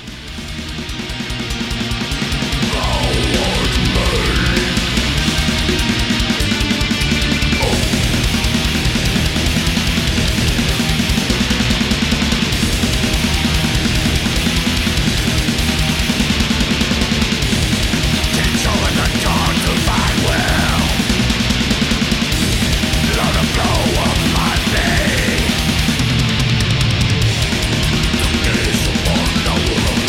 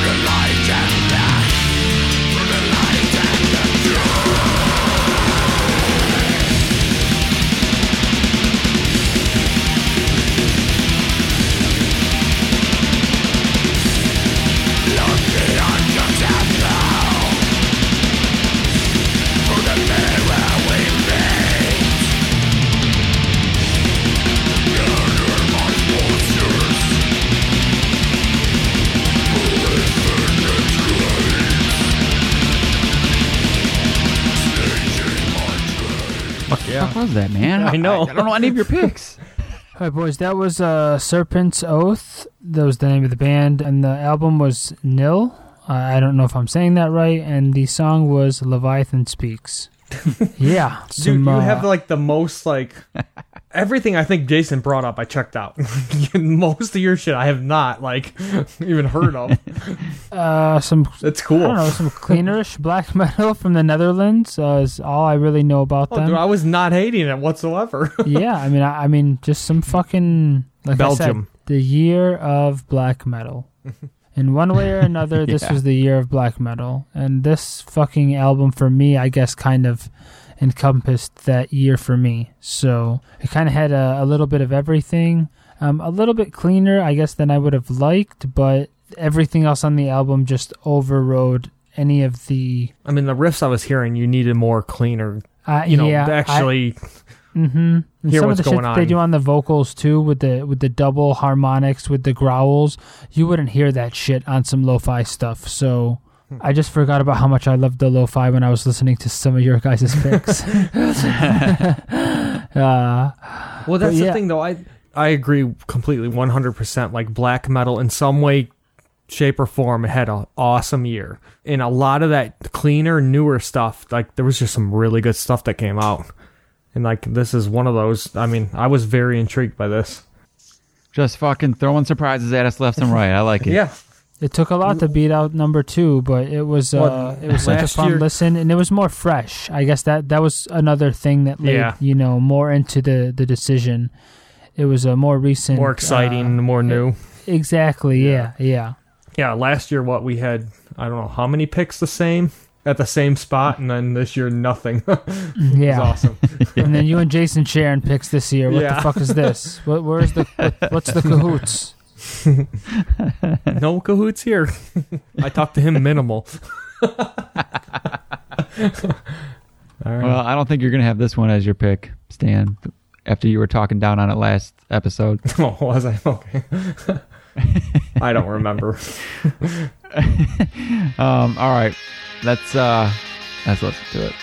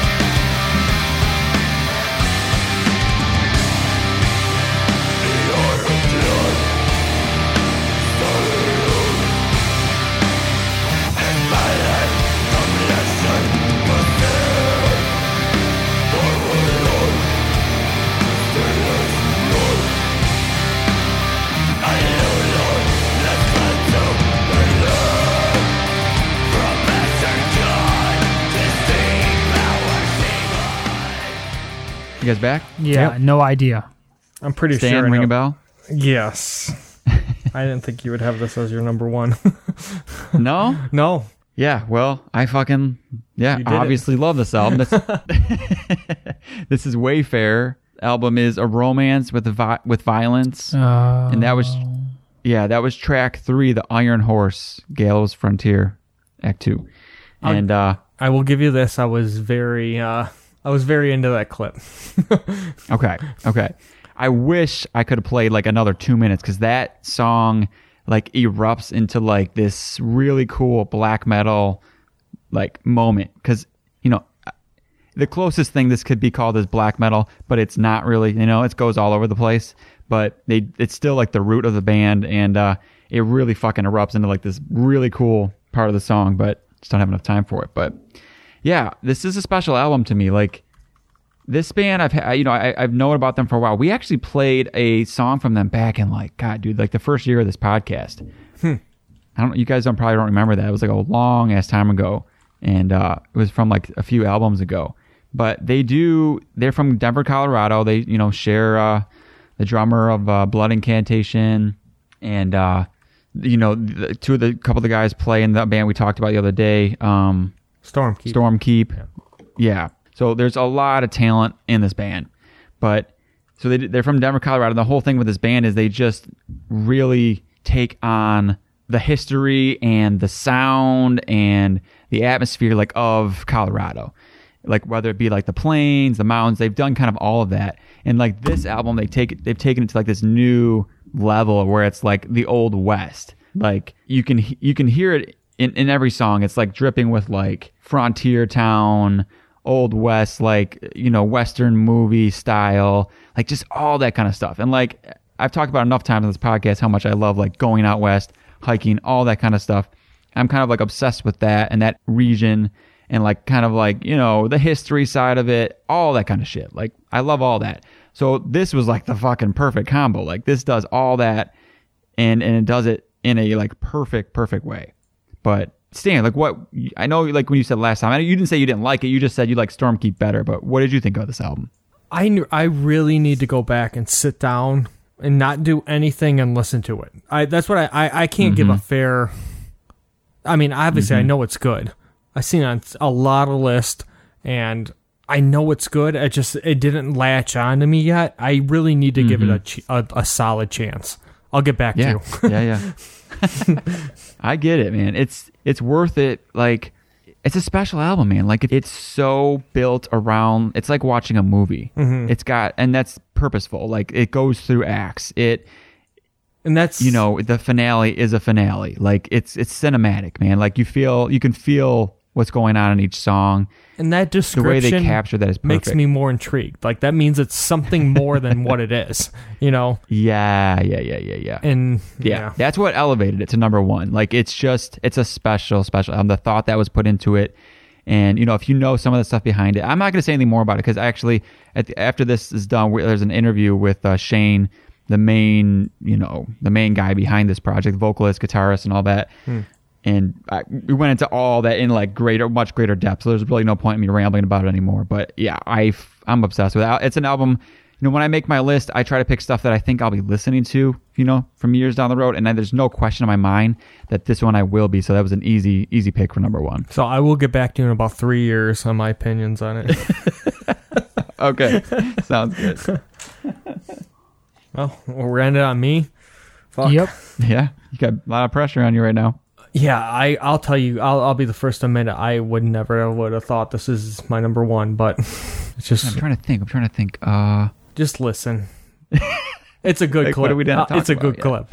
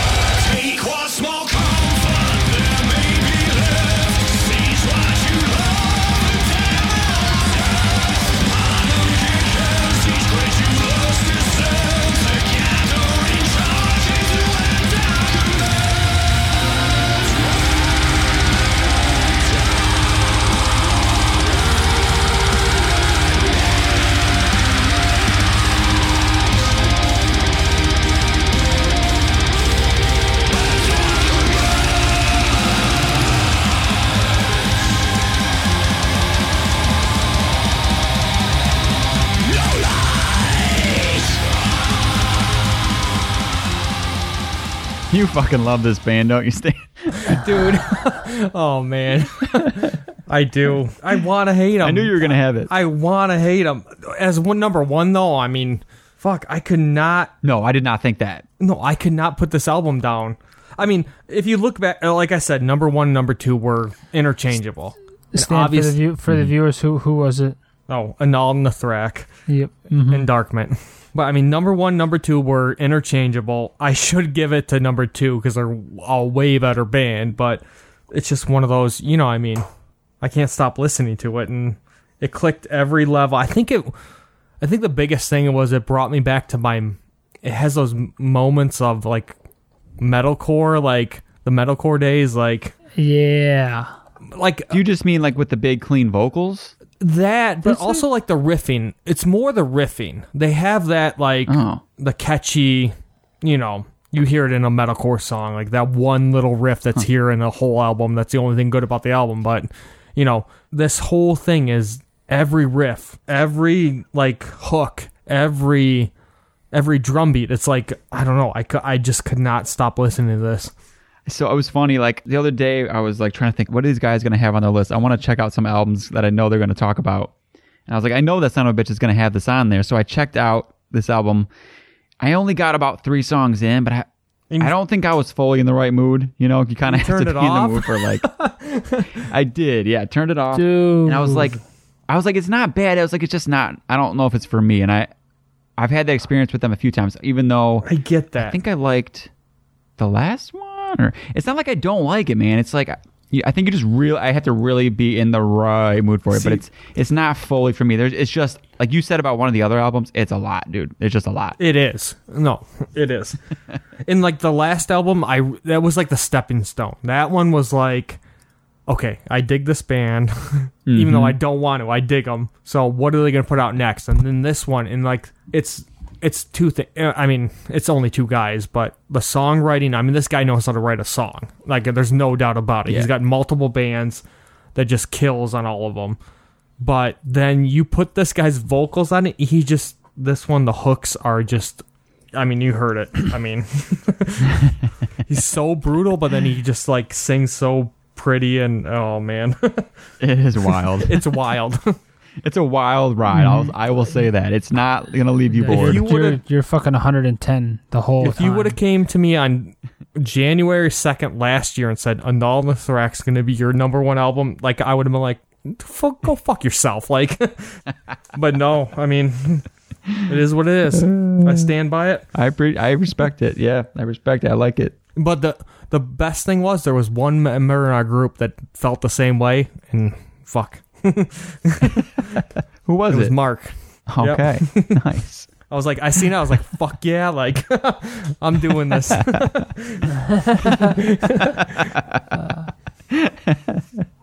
Gave you like the moral support.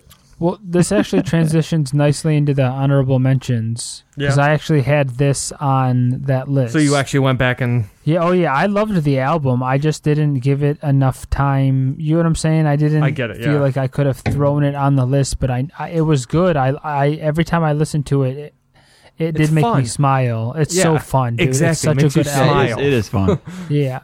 This, and I actually had that Havana Rakuku... I had that album also on my honorable mentions list as well because I felt the same way, Stan. I loved that album as well, but just didn't spend enough time with it. So last year we had number 1 and I believe number 3 the exact same. This year, my number 1 and 2 are your honorable mentions. Wow. Yep. And then I'll just finish off my list real quick. I had Luan ripped to shreds. Nice. That was as dirty as I went this year, and I really enjoyed it. And then one that almost made the list was the Vader album, Solitude and Madness. See, that's one of those ones I got to get to. It was just some good old school shit. Like you guys have said before, you know it's good. You probably just need to sit down and listen to it. But yeah, on any given day, it could have easily been on the top 15. So, yep. All right. I'll go run through mine real quick, too. The 5 that didn't make it. The first one was so close to being it. Was Folterkammer. I'm going to talk about it in another episode because I want to play a clip, but I'm just going to say this: black metal mixed with legit opera singing. Okay. Fucking awesome. So fucking good, but I want to talk about it in more detail. So, and then Imperial Triumphant, so close. It's just, man, it's hard to listen to a lot because it's fucking dense and it's avant-garde. And Enslaved Utgard, also really like that one. Played that one a shit ton. And then Black Curse, brought that up before. Crazy fucking mix of death and black metal. And then the last one, dude, I want to tie it between Atramentus, Funeral Doom. Almost made my list, which is fucking crazy. But when you take the dude from Chthilist and have him do a Funeral Doom album, that's what you get.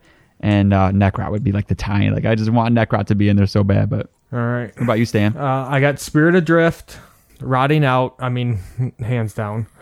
Shoddy. Nice. Yeah, fuck yeah. Ripped to Shreds. That was on my list that was a top 5 forever. And it just... Dude, I really thought it was going to be on your list, man. Yeah, I mean, it was. Terminal Nation. That fucking... Yeah. That and Undergang were like what's my number 20 pick. But my number 16 pick was, I'm sure you guys haven't heard of it, but Rearmed, Ignis. I think you played it once. Did I? Yeah. Yeah, I think you did. I thought you did too. Maybe I did. I don't know.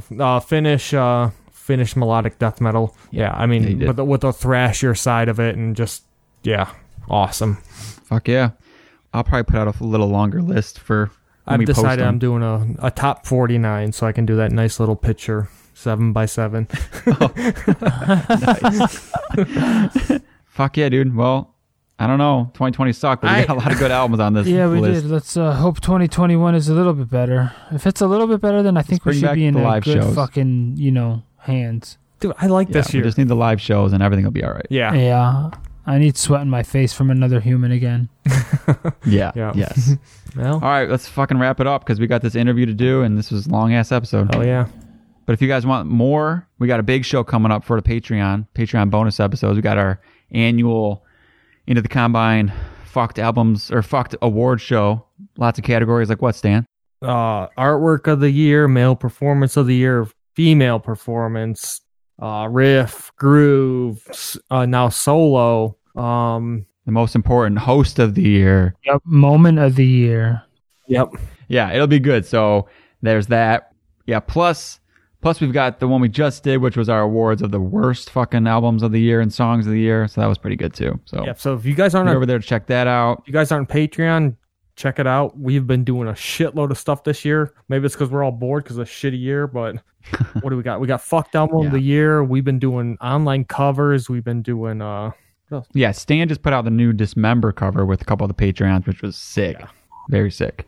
so if you guys want Look out for in our normal episodes, we'll have we're gonna keep bringing on like probably a Patreon member per episode, bringing on their shit. And I think that's probably it though. So definitely have trivia this year. So much stuff on Can't wait for Patreon that. to go over there. yeah. But So take a listen to this interview. It was really good. It was long. I didn't expect it. It was just so good. It was a good talk. So it was a longer one, but I hope you guys enjoy it. So yeah. Well, I'm Stan the Man. I'm Evil J. I'm Shoddy, and you guys stay metal.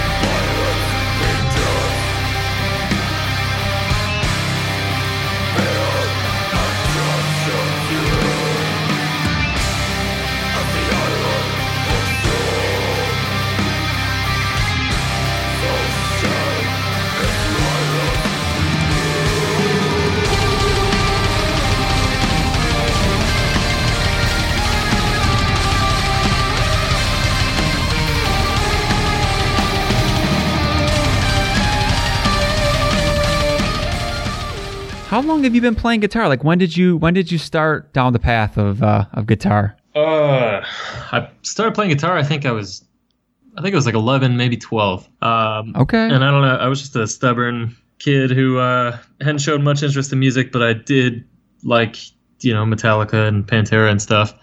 And I think I ended up getting a guitar as like a gift or something.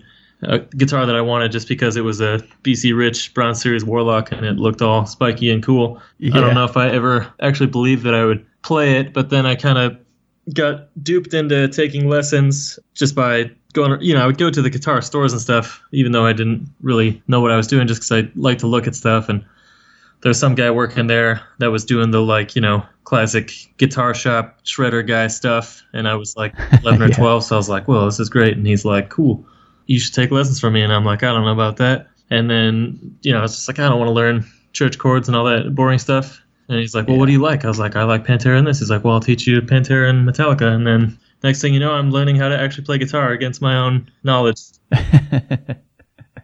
That's cool. I had a guitar instructor that was really cool like that too. Like he would slip in like the theory and everything, which again, I was the same way, it was like, I just want to learn this tab or whatever. So he would have me bring like a song to him every week. He'd tab that out for me and teach me that. But yeah, he would slip in the other stuff too. Yeah, that's what you got to do with like shithead kids like us, I mean, because otherwise, they're not going to get anywhere. But it's kind of a genius way, because you're like, okay, well, if you want to learn this song, like it's got this little like scale progression or solo part, and if you need to know how to do that, you got to know how to do this. And it's like, well, okay, fine, I'll learn to do that. And then next thing you know, you've just learned a lot of actual technique and theory along the way. And then I think by the time that I had realized I had been had, then I was just already doing it. So it's like, well, okay, and I guess I'm just going to learn guitar now. Yeah. How much do you think all that like theory and all that kind of stuff played out and helped you like along the way? Like, was it a big part for you? Yeah, for sure. I mean, I still, to this day, I'm one of those ignorant guitar players that I still don't read sheet music. I don't know how. I mean, I can. It's fairly agonizing for me to get through. So... But I think I learned a lot of theory in like an applied sense, where it was like these scales kind of do these sorts of things, these chords transition well to one another, where, it is music theory. It's just not so much the language of it, like, the identifying like key changes or what have you. And yes, I mean, I still feel like kind of illiterate in that way. Just in terms of communication. In my band, for example, I just kind of limp along because, like I said, I've kind of learned it in an applied sense, so I know intuitively sort of what I intend to do. But when it comes to communicating something like a time signature or whatever to a drummer, my other guitar player, who actually further along in that whole, he's very schooled in all that, so he's kind of the go-between, when something needs to be communicated, because I'm just like the savant idiot guitar player who's like, oh no, guitar go burr, these parts sound cool.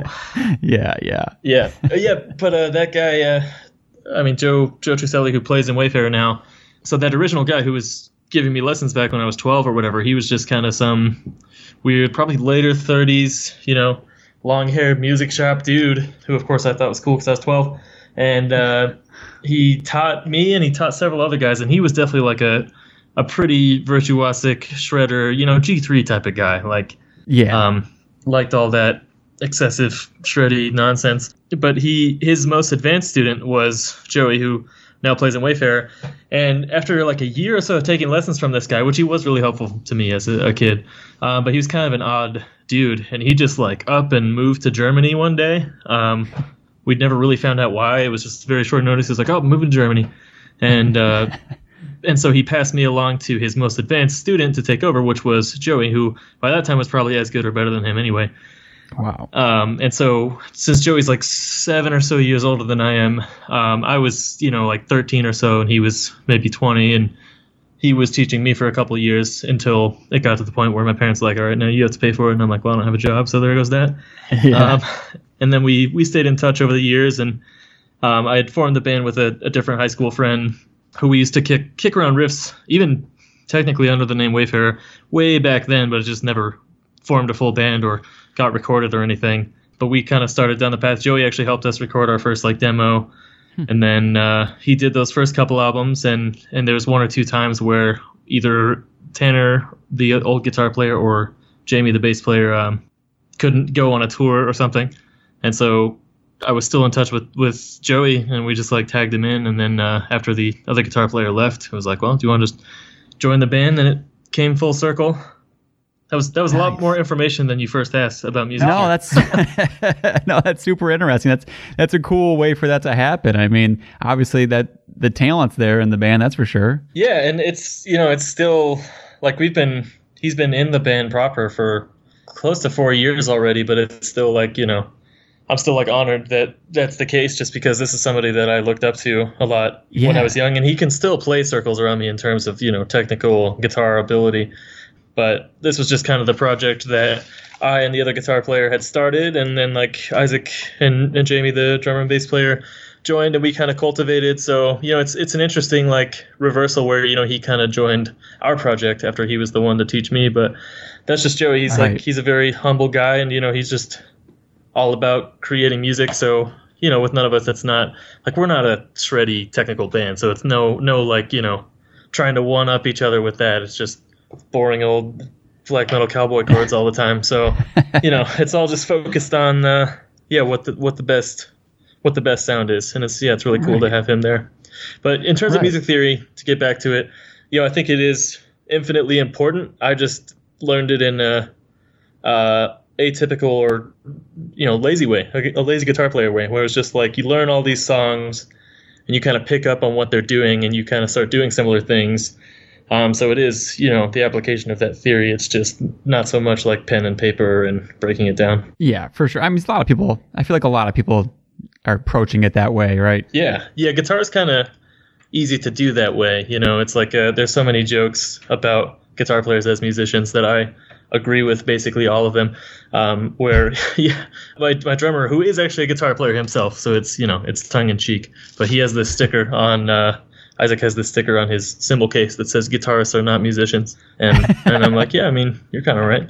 Yeah, for sure. I mean, that's me in a nutshell. So hey, we're on the same team. What about so you said like even when you were 11, you were vibing with some of that early gateway metal type stuff. Like, was that your gateway to it? Like, how did you get to like where you are now? Like, did you have people showing you shit along the way, or were you just kind of exploring it all for yourself? It was definitely both. I got into that sort of stuff, and I mean, honestly, this is like the early 2000s, and I was 11 and 12, so I was also listening to Korn and Slipknot and God knows what else. But the things I latched onto the most were like Pantera. Pantera was like my first like favorite band, and in my initial learning of guitar, that's where my focus was. It was like that Pantera, Metallica, riffs and solos type of stuff. Yeah. And I think it was actually then Joey, who, like I said, was like 7 years older than I was, 7 or somewhere around there. So he was like in a late teen, early 20 something. So he was more exposed to more like extreme metal stuff. And he kind of started to show me some of that stuff in the context of lessons, and then I would just kind of tag along with him and his crew to go to like shows and whatnot, which I really appreciate them taking along some little kid at that time to go with them. But yeah, I mean, I think I was 13, and he took me to see Opeth, and we went to like a Nile Decapitated show, a Creator show.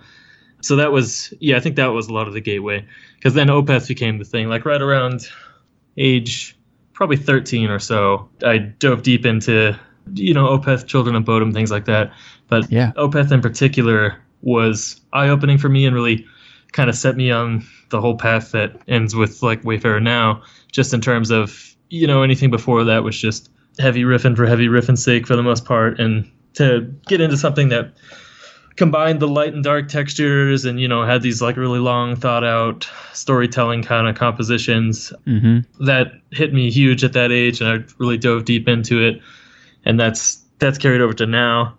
And I think after that, I went to shows with them for a while and then kind of started doing my own thing. And I don't know how old you are, if we're like a similar age, but 32. Okay, yeah, I'm 28. So we're in that similar kind of generation where, we were like the in-between generation of like digital media and the like physical media, for sure. And so as at that age I was just buying up CDs all I could, like at the local record store that carried a lot of metal and all that.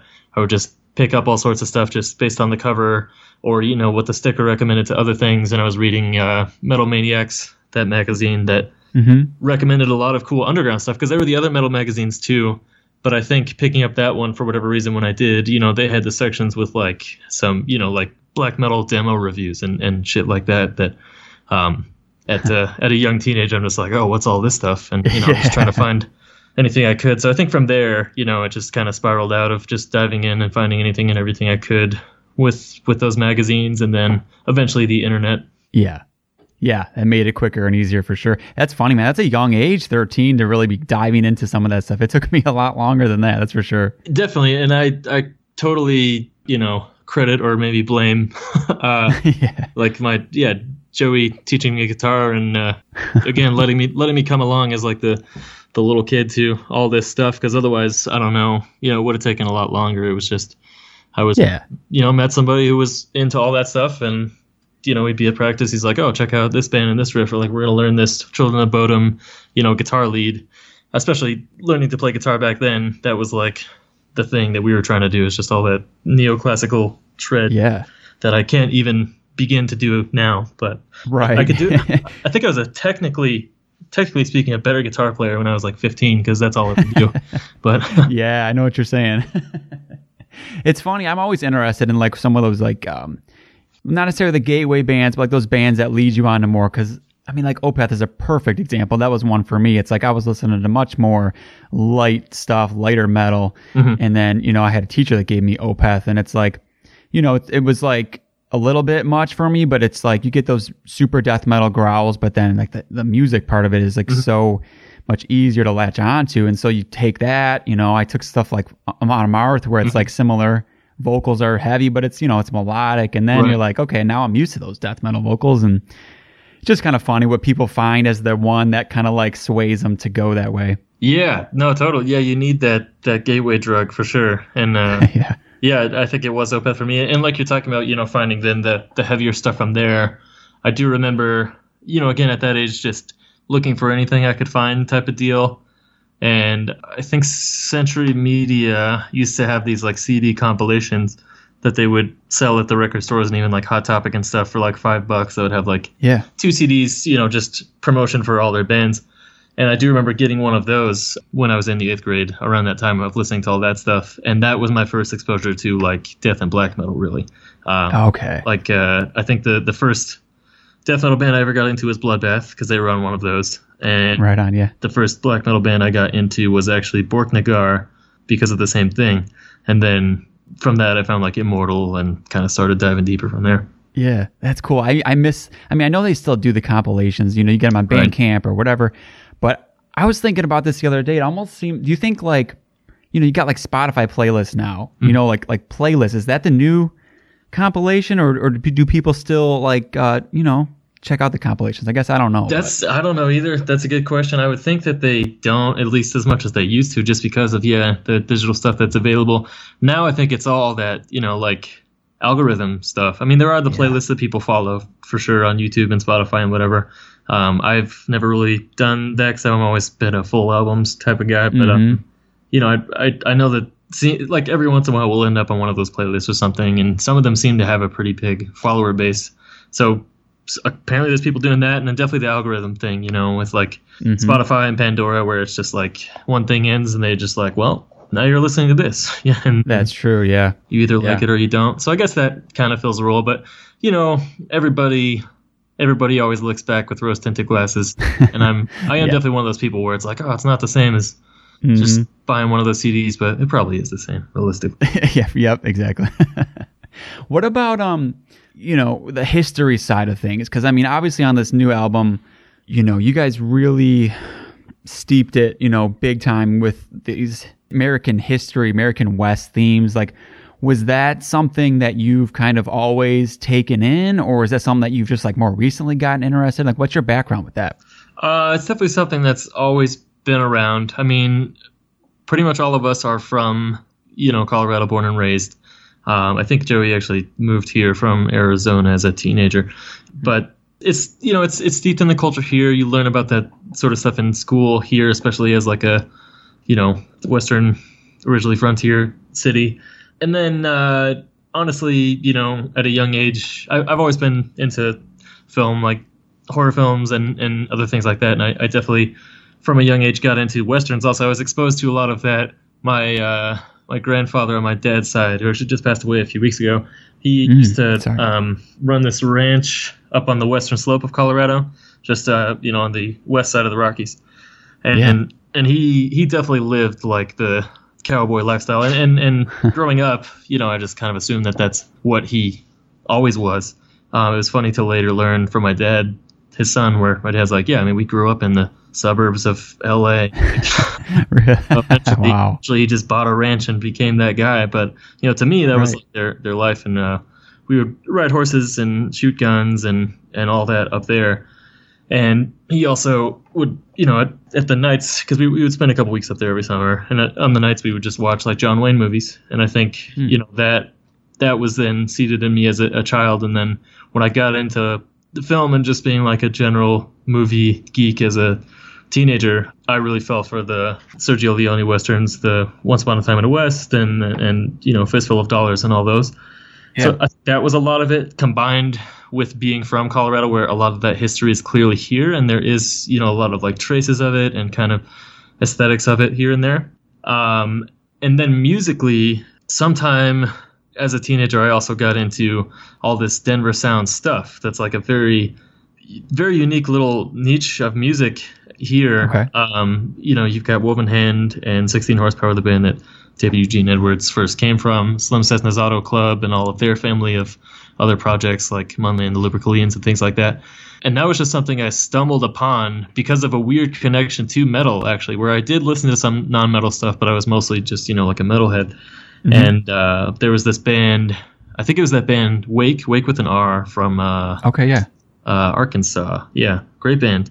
That they played a couple shows with Woven Hand, and again at that age I was just checking out anything I could, so I checked that band out because they had played some shows with Wake, and I listened to it and I was just like, what the hell is this? This is like this whole other incredible thing, and it did feel like the West, and it had some like Native American overtones and just like general kind of Americana, gothic country type of feelings. And I was just fascinated by that and started to kind of retroactively dive into all the other Denver sound stuff from there. Because even being from here, I had heard some of those names and stuff, but it's still even like a small corner here. That's like, those who are like in the know and into that stuff were into it, but they're not even... Not near as well respected in town, especially at that time, like 10, 15 years ago, as they should be for, what I think is like really creating a whole subgenre of music.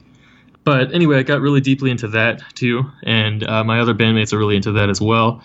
I probably, pushed it even further with them just because that would be like a favorite thing that I would play on tour and stuff. But I think that was kind of how it came into the band was through that angle, where everybody in Wayfarer is like really big into music in general.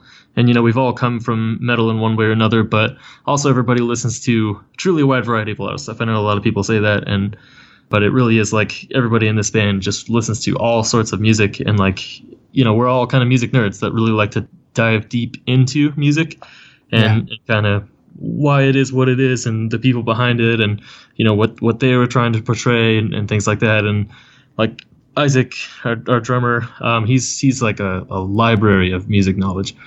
And that was something that we were all into, and I had always had a special affinity for an attachment being from Colorado. And like then after finding it, going to see Woven Hand and Slim Cessna's Auto Club when I was pretty young and just being so taken by the whole thing. And I think in the early days of Wayfarer, it was more a subtle influence, because we were focused on being like a metal band and doing the like sort of whatever folk black metal type of stuff that we started doing. But, as we settled more into our sound, because always when you start a band, the first bit of output is like, you can tell what they like, what they listen to and stuff. It's a little bit more directly inspired or even like at sometimes derivative of things like that. And you're figuring it out still. Yeah, exactly. So we were that way too, where, we started way back when we were teenagers, we're like, we want to be, Opeth and Enslaved and all that stuff. But then after you settle in and you start to like play with each other more and get more comfortable doing it, I think then your own stuff kind of starts to come through. And I think that influence of that Woven Hand 16 Horsepower stuff was starting to come through in little ways, especially come like the second album. It was like a little more concerted effort where it's like, okay, the first album was all about mountains and it's all like kind of lush, folky black metal stuff, and the second one we wanted it to be this like dusty plainsy sort of thing. And I think that Woven Hand sort of feeling just really started to come to the forefront anyway, like a bit subconsciously because of that. And after we did that album and really started to go down some of those paths a little bit, that's when we kind of more had the conversation where it's like, this is something, like this is starting to become something else, and that's a good thing. And we should just, hone it in and let it happen. And so I think it came from a musical standpoint first, and then the aesthetics and the story aspect kind of married along with it, because all of us and definitely myself are into music that's like kind of storytelling in nature. I think Opeth being the gateway band to the type of metal and stuff that I listen to, and it was the same for a lot of the guys. Opeth and Enslaved and stuff was like fertile ground for a lot of us. Those bands just have a great sense of like storytelling and composition, where even beyond the lyrics, the lyrics are almost just kind of dressing, where it's like the music has a lot of weight and arcs to it, and it like tells a story. And that's something that we always liked, and I always liked. And I think we wanted to do that with Wayfarer, and we started to notice that it was like starting to sound like our home. And I think, so then the themes and ideas kind of started to just manifest themselves based on that. And the last album before this one, World's Blood, was like a bit more conceptual about like growing up in a place like this and sort of feeling like a haunting presence from the tragedies and genocides that have been occurred in its making over the years. And then this album in particular was history, yes, but as much or more than that, it was kind of about the legend and the mythologizing of the West, like how it's this thing that all around the world, people know, or people have a picture in their mind of what the Wild West is and what it was like, what all the tropes and aesthetics of it are. And, that's something that I've always loved and enjoyed culturally, and a lot of us have.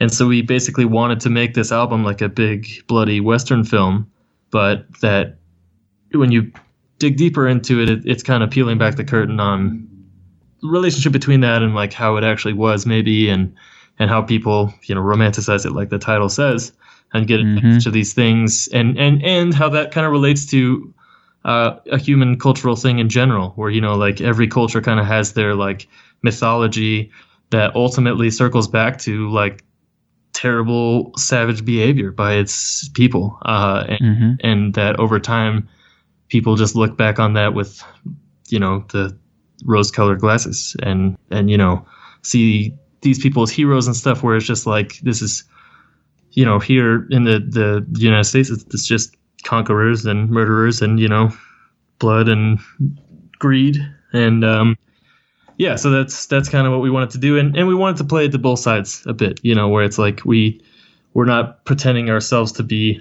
above any of this or to have the answers even to the questions. It's more just raising the questions, where like it was intended to be a big bloody Western film in itself and like revel in that intentionally, but it's also kind of questioning it at the same time.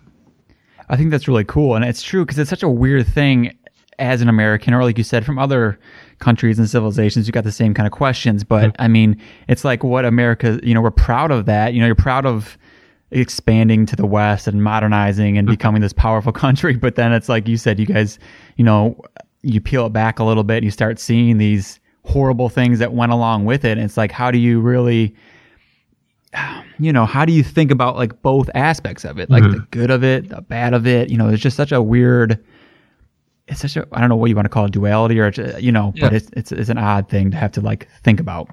I absolutely agree. And like I said, we don't have the answers either. It's just it's just exploring it through music.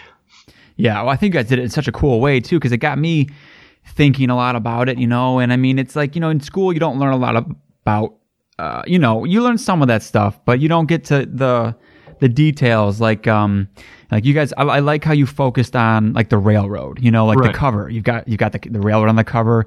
You've got the song. I mean, it's obviously, to me, it seems like it's a strong theme in there. Yes. And I like that because it's like a perfect example of like, again, expanding out, but also the horrible things that went along with it. It just, like you said, maybe you don't have the answers to that, but it gets you thinking about both sides of that. Yeah, no, I agree, and I'm glad you gleaned that from listening to the record, because that's kind of where we were coming from. And I mean, like the railroad is like almost like a character in the album. You know, if the album is kind of intended to be a performance or a film sort of thing, it's got these kind of like characters. Like you have your Crimson Rider, which is like your archetypal outlaw on the plains character.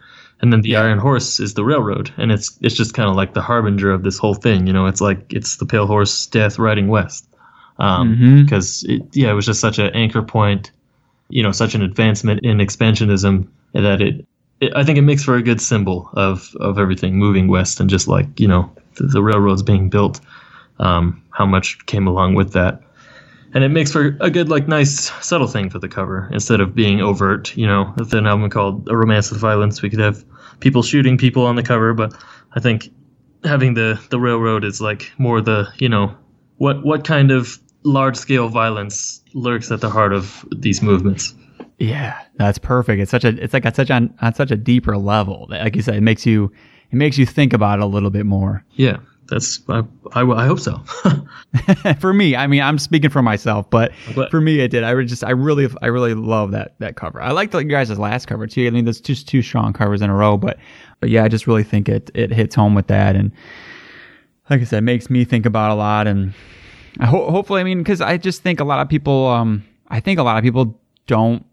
probably haven't thought about some of that stuff on there. I just think, like you said, maybe you don't have to have answers for everything, but I think it's cool that an album like that might make someone look into, what went along with building the railroad, or what happened, what kind of people were slaughtered, and the whole history with Native Americans and all this kind of stuff that maybe people learned in school, maybe didn't learn in school, but I just it's something that's cool to think about along with the album. I know it's not like the main, like you said, it's not the only goal of the album, but it's cool that it brings that up for me at least.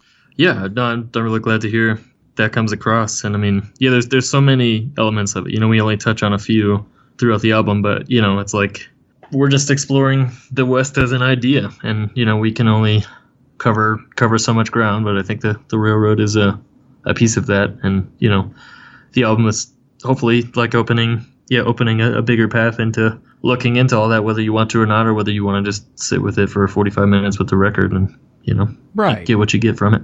Exactly. Yeah, exactly. I mean, the other thing too is like you guys, I mean, like the last album, I was a big fan of that, but then this one, it really pushed it over the edge for me, just with the fact of it being so, I know you guys have used the word cinematic, and that was a goal of it, and it's so seamless, and it just feels like this complete package.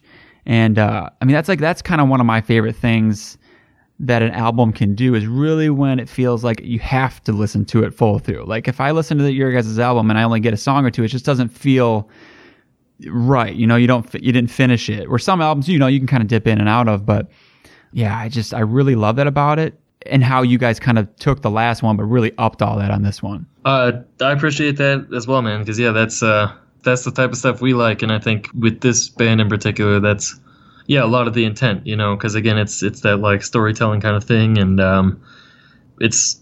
we're definitely like we think of things in a bigger picture way, and I think we write the albums in that way. Not to say that that's better or above the way anybody else approaches it. That's just like definitely how we think about music. When we start thinking about a new album, it's not just like, I have these couple songs, let's put them together. It's like once a cycle ends, like when the World's Blood cycle had ended with all the touring and all that, and we started to turn our attention towards doing a new record, it all started with a conversation first, not any music, where it's like, okay, what do we want this next one to be about? And not just about in terms of the themes of the lyrics, but, what do we want it to feel like? What do we want it to be presented like? How do we want it to come off in all the aspects? And I think that's, just what we like to do with this band. And some people, that's whatever for. They just want to hear some riffs and get on with it, and that's fine. But I think anybody who's into that, I hope that they do find it here, because that's definitely what we're into, is building a whole cohesive package, like you said. Like it, I don't think we're good at writing singles. Haven't tried in a long time anyway to like write a song to stand alone as a song. We usually think of every every bit of it is like a piece of a whole. And even like the art and the packaging of the record, it all kind of ties into that too. Yeah, that's why I hope like the full length doesn't go away, because I just feel like every year you hear more talk about bands just wanting to put like the singles out or the EPs out, Right. I think all that's fine, but it's like, man, at the end of the day, you can't really replicate like something like this or a lot of other albums that do that kind of thing, with just like an EP.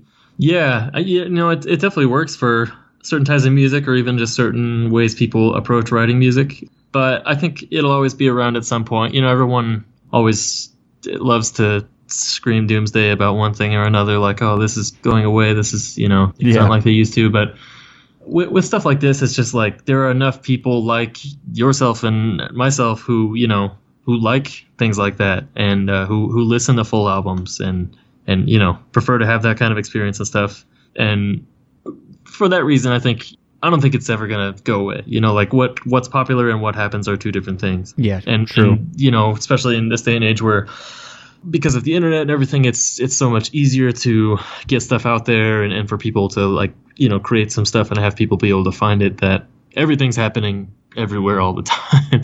Where it's like there's going to be people doing things maybe at different scales, but yeah, I don't think it'll ever go away. And I think metal in particular, things like that have a stronghold because, metal, people who listen to metal regularly, metalheads, whatever you want to call them, they largely are kind of a different breed when it comes to being a music fan, where for a lot of people, it's either more casual or even if they're really into it, and I'm sure there is some crossover, but, it's just not so engrossing as it seems to be with like almost the majority of metalheads where, the people who are into this stuff really are into it. Mm-hmm. And they want a full album. They want to own it physically and they want all that stuff. And, they will like sit there and pore over the lyrics and the packaging and all that. Whereas all this, like, your mainstream top 40 stuff, like they just put stuff online because nobody cared about the CDs anyway and what was in the liner notes. Maybe not nobody, but definitely a smaller percentage, as I think metalheads do, because metalheads are just like generally nerds of some kind or other that, like myself included, that just kind of attach that whatever kind of attraction to the music. And I think, it just attracts the type of person that really wants to dive full on into something. So it lends well to that sort of thing. Yeah, no, I think you're right. Yeah, I don't think it's going to go away anytime soon. And good point. If you want it, you're always going to be able to find it. That's for sure. Yeah. Will it be popular ever? Probably not. But right. Yeah. So we'll all just struggle along and, do monthly Bandcamp sales to try to survive. But it's worth it because it's cool stuff. Yeah. I was going to ask one more question about the, we were talking about kind of like the cinematic aspect of the album and everything. Like, how did you map that out? Like, did you know, Vaudeville, like the last track, did you have that written? Did you write it along the way? Like, it's very an ebb and flow kind of an album. So how did you like piece that together? Was it planned out, then written, or what kind of happened with that? I guess it's a bit of both. Like, so I'd say World's Blood is where the band kind of hit its stride more, I think, where we, there's a lot more explorations of it on the album before at Old Souls, but World's Blood was more the first album where we really hit something with full kind of intent. Mm-hmm. And I think, we had this overarching idea from the beginning of what the vibe of it was and what it was going to sort of be about and how it would play out. But you still like kind of allow a looseness in the writing process because other, you don't want it to be too constrained or calculated from the beginning because then it's not allowed to be expressive or interesting. Right. But I think, having the big picture idea from the start and throughout the whole thing, anything that happens within there, will generally kind of make sense, and anything that doesn't will be weeded out anyway. And so I think with that one, it was like, we had the idea, but we just kind of like wrote. And then after a while, the album seemed to be taking shape and we just kind of honed it in from there. I think with this time, we used the experience of that last album where we had one under our belts that we actually did feel like we knew what we were doing. And, this time I think we approached that a little bit more informed by that experience and how that writing process went. So I think there was a little bit more design in a way where we maybe knew about how long it was going to be and like somewhat of a flow of the album, like, where there might be like an interlude or where it might, as you said, ebb and flow. But still, at the same time, we let the songs just kind of take their shape. And I think the last song, this was one of the rare occasions where the last song was actually written last. And we did that very on purpose this time, because that last song, like thematically, each of the other songs has like a story inside of it, basically. You know, you have your like Crimson Rider, which is about that archetype character. You have the Iron Horse, which is about the railroad.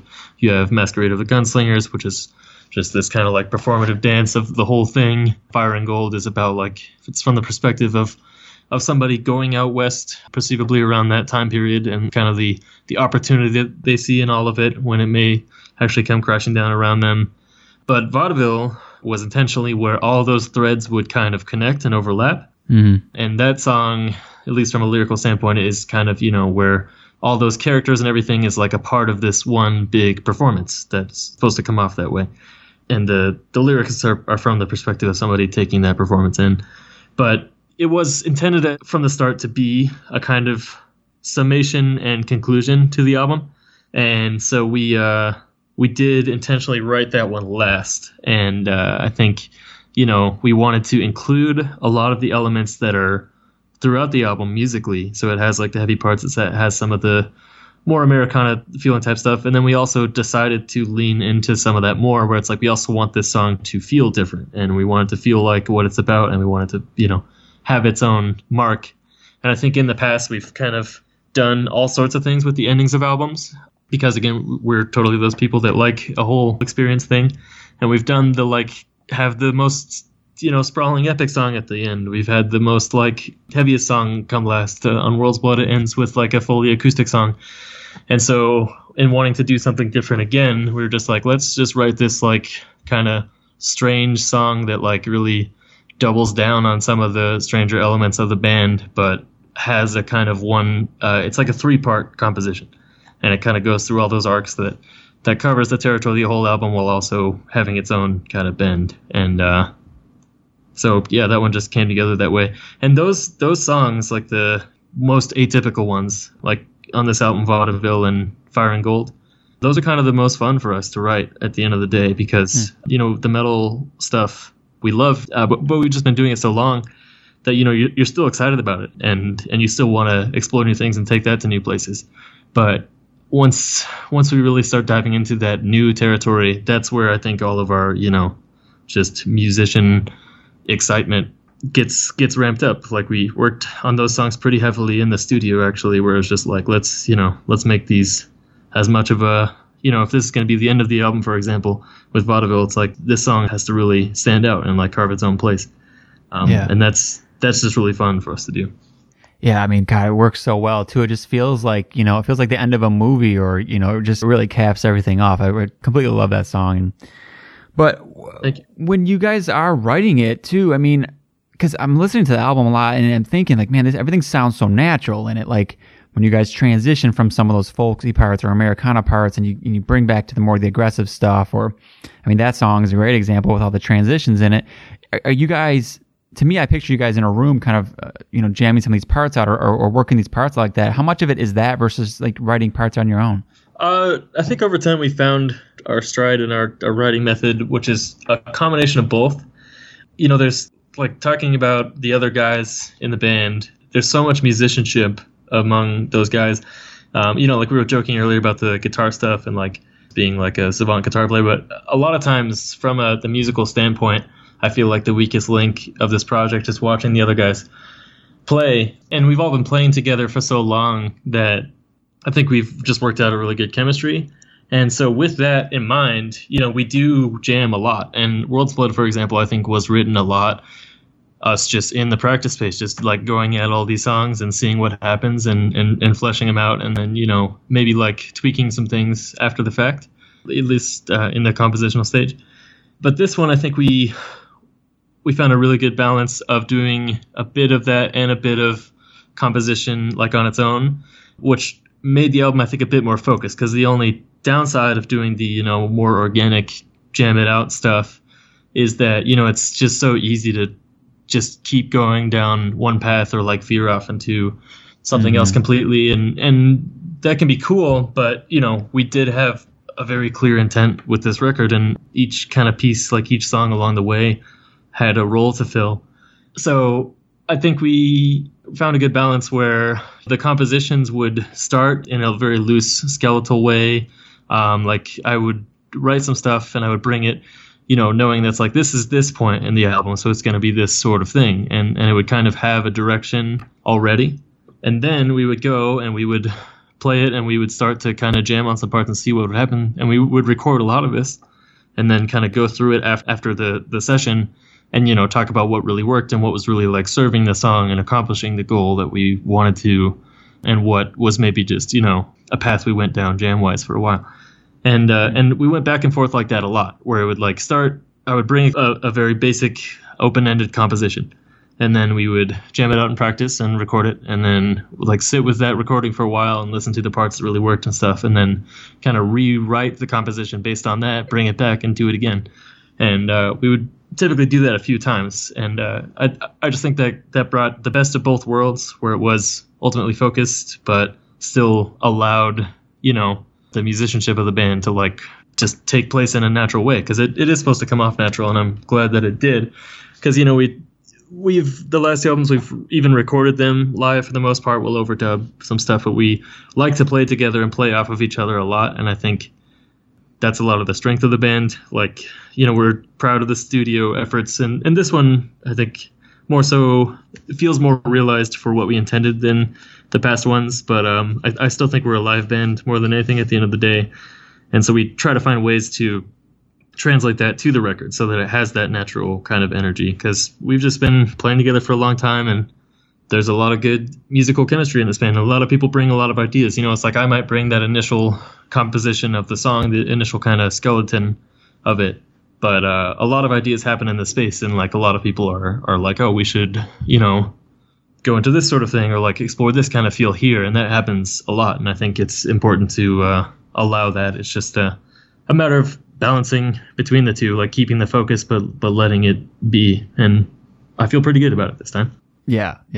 Like I said, it comes through big time. So that's interesting. I like that approach, like a combination of both. I feel like that would work really well. I think that's what I would like to do if I was in your shoes, just have a little bit of an idea and then be able to flesh it out with some other people and get those other ideas going and bounce things off each other. It just seems like it would work. It's a good combo. Yeah, absolutely. It's great. I'm just, stoked to play with the people I do. Like we've been doing this for so long that, this is definitely a project that, it wouldn't work if it was like rebuilt. So this is what it's supposed to be. So I'm glad to be here. Yeah, man. Well, listen, before I let you go, we got the end of the year coming up. This interview we're going to put an episode out, talk about our favorites of the year and everything. Do you have some favorites that you want to shout out? Yeah, I do. I actually had to write up a list for my job. I work at a brewery called True Brewing. That's like a metal brewery kind of place. So we do little year-end lists. So I actually just had to do this. So I do have some stuff. Nice. Okay. Yeah. And it's always kind of nice because it's so easy to forget like what all actually came out in the last year. And every time I think about a year-end list, I usually realize that half the things I thought of came out like 2 years ago or something. I just, listened to them a lot this year. Right. But yeah, I mean, from what came out this year, it actually turned out to be a pretty strong year, which is good considering how weird it was. Strong year in terms of sure. Terrible year in terms of everything else. But it was like, I think I don't have an order. I don't think I necessarily have an album of the year, but some things that I spent more time with. There's Molasses, which is that band. It's like a kind of a continuation of the Devil's Blood. Okay, I've heard of that. Yeah. Yeah. It's cool, man. It's very 70s rock, a little bit prog informed type of band. We saw them live at Roadburn. Wayfarer played like a side stage thing at Roadburn last year in 2019. And the one day we were there was the day that Molasses was playing. And I had been a fan of the Devil's Blood, but I didn't actually know that they were a thing. And watching them live was just awesome. It was just like, very world-class musician performance. And they finally put out that record. I think it came out the same day as ours, actually. Oh, nice. A couple months ago. And that one I've listened to a whole ton. The new Oranzi Pazuzu album I've listened to a whole ton. Yeah. Yeah, that band's awesome. They're one of my favorite contemporary bands for sure. I think they're. I still need to see that live stream. I heard that was pretty cool. I haven't really watched a whole lot of live streams, but that one sounds like it's good. Yeah, I would watch that because I'm not really too much a fan of live streams either. Like some with, when bands do something special with it or have a whole lot of production value behind it, they can be cool, but otherwise, like some people have asked us, like, oh, you guys gonna do it? So it's like, man, nobody wants to watch us practice, like we'll wait till we can play a show. But but I'm sure theirs would be cool because I did finally see them live at the end of last year, and they were so fucking rad. I bet. And yeah, it's a very experiential thing. Like that band, that's another one that you can't just like drop in, drop out. Like it's put it on and. Yeah, it's immersive. Yeah, wade into the psychedelic path of crazy shit that they're doing. Yeah. I loved that new record.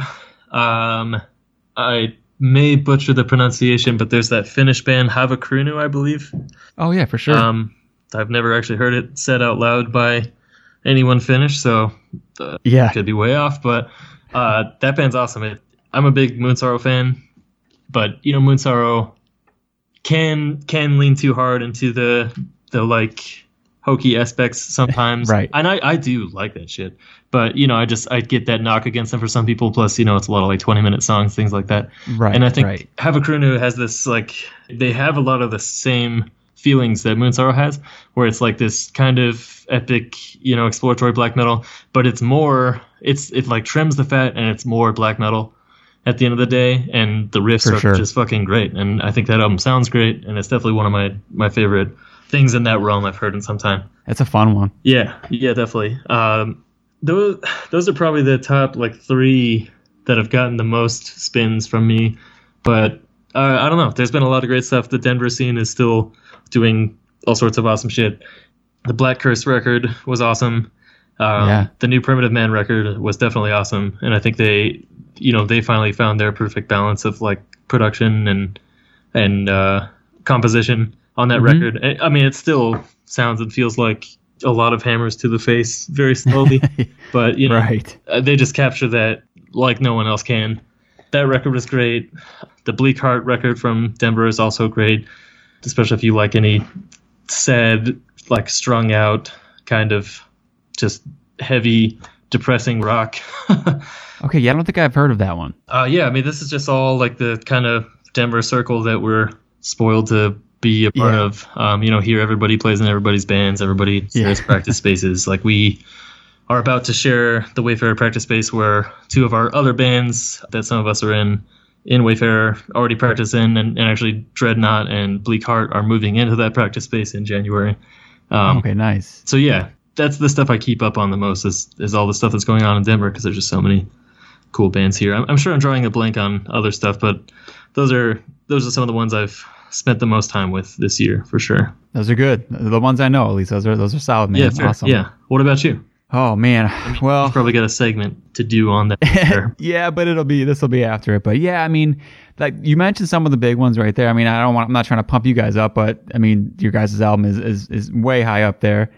I really like you. Are they from Denver? Maybe that the dude from Nightbringer. Okay, yeah.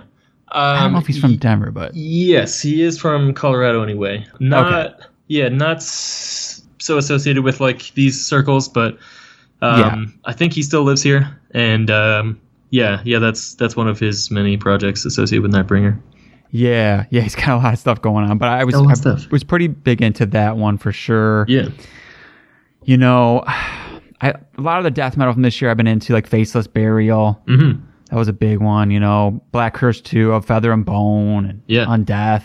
A lot of that kind of stuff. Yeah, Feather and Bone are good friends of ours too.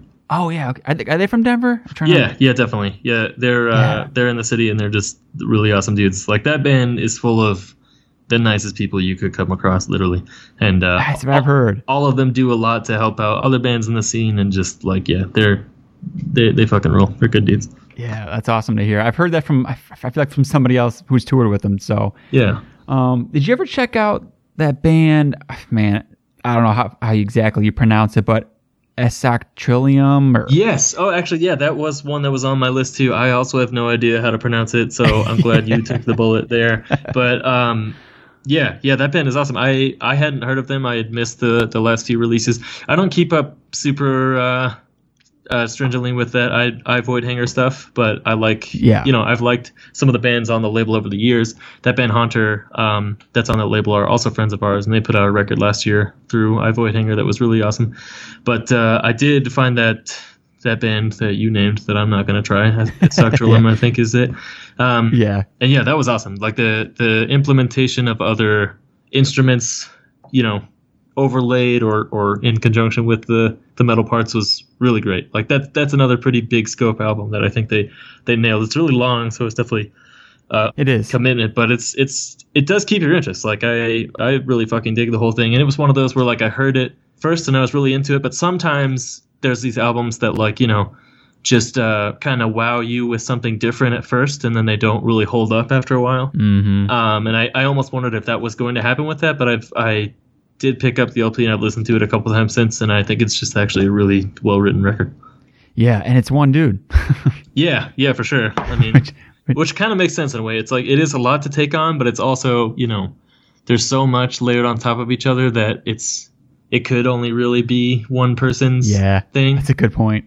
Yeah, I'm pretty big into that. There's been a lot this year, man. It's like I got to sit down and really look at it. You got to order it up still. I'm still trying to take stuff in, and there's still stuff coming out, So I'm trying to catch up a little bit. Yeah, I honestly feel like year-end lists should come out like 2 years after the year, because I think back on the last several years and what I might have said in December of that year versus what I ultimately ended up listening to the most. It definitely does change because, like you said, you got to like sit with it and really discover everything, and then the things that you do find, like see what what really sticks with you. But people are way too what's the word? Instant gratification for that. Can't be talking about 2020 in 2 years. We got to be on that new. Exactly, man. It's crazy. It's like I feel like when it comes to the list stuff too, man. It's like what do you? I mean, I feel like I don't listen to probably 5 of the albums. 5 of your favorites a few years later just because of the volume of shit coming out anyway. So it's tough to keep up. But anyways, man, I appreciate it. I didn't mean to go so long, but like I said, I'm just a big fan of this album, so I kind of nerded out on it a little bit. But I appreciate the time, man. I appreciate that. And yeah, I mean, I've enjoyed the talk, so I didn't even realize it had been a while. Probably it was a nice excuse to keep me from doing productive things I should be doing, so I appreciate that. Awesome, man. Well, good luck with the rest of, you guys aren't touring or anything right now, but I'm sure people are still picking up the album and doing all that stuff. Yeah, we're itching for the tour thing, but we live in reality, so we know it's going to be a while. But we're fucking ready to go. I'm sure. Yeah, so I'm sure. You said you're up in Michigan? Yeah. Detroit area or somewhere else? Yeah, it's like an hour from Detroit. I'm a pretty rural area, but that's the closest one. Okay. Well, yeah, hopefully we'll make it out that way. We played it in Detroit once in 2016 at a meadery. Okay. Yeah. Meadery. It was weird. It was a weird setup, but it was fun. That's cool. My biggest goal is to catch you guys at Fire in the Mountains, man. I mean, that's like, I love out west. I've been to the Tetons, hiking and stuff like that. And once I saw that festival, I was like, that's a goal, man. I really want to get out there. So once things open back up, that's where I want to see you guys. I feel like that's the perfect environment for it. Yeah, you definitely should. That's we're lucky to be directly associated with that festival over the years. I'm actually involved in the festival itself, and okay, I can tell you it's fun. It's worthwhile. I bet, man. Just playing in front of those mountains. Whoever came up with that idea, it's just one of the coolest things, and I love the concept of it. Yeah. I mean, if you ever want to talk about that too, let me know. Because not to extend this on too much further, but the whole impetus of that festival is actually a few years ago, 2015. And we were even a much smaller band than we are now, which we're still a pretty small band. But this guy who we did not know just contacted us out of the blue through like our Bandcamp contact forum or something, and he was just like, "Hi, I live in Jackson, Wyoming, and we throw this party up by the Grand Tetons every year where we do these awesome bonfires and just like hang out in front of these fucking mountains. And they're like, we play your album on our radio show, and what if we bring you guys out here and bring some generators out to the middle of nowhere and you just play in front of them. We're like, well, that sounds way too cool to actually be true. Like, who the fuck are you and what's this deal? Yeah. But the first year, it really was just these dudes who have now become friends of ours, who are just really passionate metalheads who live up there in their little island, and they made it happen. They brought us out, like, just cold called us, brought us out, brought generators, built the bonfires, built a stage, and we just did this show in the middle of the wilderness that year, like against the Grand Tetons, and we were the only band on the first year. Wow. And then, we were talking to them afterwards, and they're like, this is great. Like, do you guys want to do it again next year? And we're like, well, absolutely, duh. But also, you guys should have some, like, fucking other bands play. Like, it's weird that we're the only ones here. And they were kind of just like, oh, yeah, that's cool. But, we don't really know anybody. And I was just like, okay, well, we know some people. So the next year we brought Falls of Raros because we were touring with them, and we kind of routed it intentionally to go back there. And Velnius, who are also from Colorado, with us. And then the following year we brought Blood Incantation and Dreadnought. And after a while, let's just say the first few years were not official in the way they were set up. And there was pressure from the outside about that. And, they were like, well, we might as well go legitimate now. And I started booking the festival just because of the connections through Wayfair and whatnot. I just knew a lot more people in that field. So I've been booking the festival since. Wow. And yeah, that's such a cool way to start it off too. It's like a collaborative kind of like just grassroots way to start a festival. I mean, that's pretty awesome. Yeah, it's awesome. And those guys, like, they definitely do the workhorse part of it. Like, there's so much, there's so much that goes into that thing. It's like, it's crazy. Just in terms of all the, red tape you have to go through and all the things that have to be set up. Like, it really is, it's on this ranch, in Teton County, like overlooking the Tetons themselves, and that's it. You're just on a ranch. So, to make all the things happen to get a metal festival happening there, especially now with like international acts and stuff, it's extremely involved. And like, it's a lot of work for me, but I mostly just send emails to bands, so I can't complain. Yeah. But it's pretty fucking cool too. Like you mentioned, like, growing up with Enslaved. I know you guys had Enslaved slotted for this year. Yeah. Enslaved. That's pretty fucking cool. Yeah, no, that was definitely a dream come true type moment, especially because we're kind of going in a direction inspired by Roadburn, where not only do we have a band like that, but we like work a little bit directly with them in terms of like, having Ivar Bjornsson from Enslaved actually curate some of the artists to play. Because at this point, it's not just me that books the festival, which thank God, because like I do get very exhausted by all the emails being like, hey, you should put my band on it. I'm just like, okay, I'll put you on the list with 600 other bands. But yeah. But yeah, it's cool now because we have like Enslaved was going to be the first one and is still going to be the first one that Ivar like handpicked like 4 or 5 artists to bring to the festival.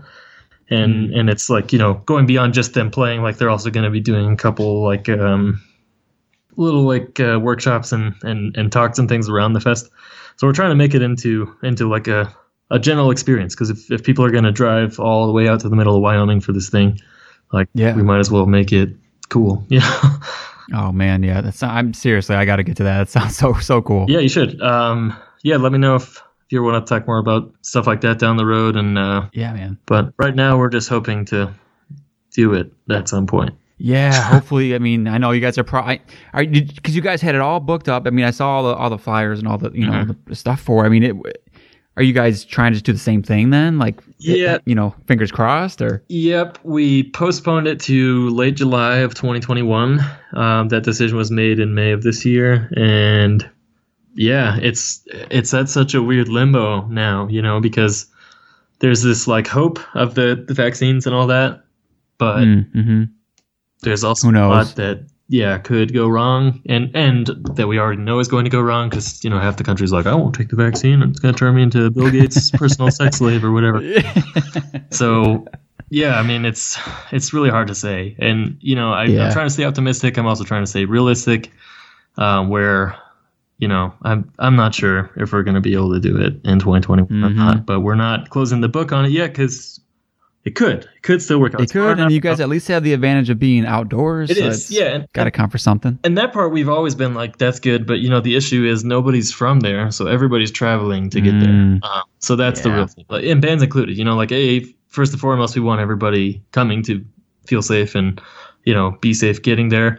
But then, yeah, like even from the perspective of like the bans, right? I'm pretty sure there's still a travel ban to the U.S. as we speak now. So, a lot of those plans would be affected. And we don't want to do the thing if it's going to be, neutered by something like that. So for sure. We'll fucking see. We will do it at some point. I'm hoping it's late July of 2021, but it might be 2022. Yeah. We'll see. Whenever the world decides to be sane again. Yeah, for sure, man. Well, fingers crossed. Yeah. Oh, all right, man. Well, sorry to keep you, but no. This stuff gets me excited. No, dude. I got nothing going on. Like I said, I've been pretty interested in that for a while. I went down a rabbit hole, I think it was last year, just watching the videos. And like I said, I've been out there hiking and we just loved it, man. Just like, just the area. And so it was just like, wait a minute, I can go somewhere where it's so fucking awesome and combine it with what the two things I love, hiking and mountains and metal. I mean, I was just, so no, I'm very interested in it overall. So it makes for a decent combination. Exactly. Right on. Well, this has been great, man. Thank you for having me on and for talking about all the stuff. Awesome. Yeah. Thanks for all the detail, man. I appreciate it. And like I said, good luck with the rest of everything going on with the band and all your other fucking awesome projects and everything, man. So appreciate it.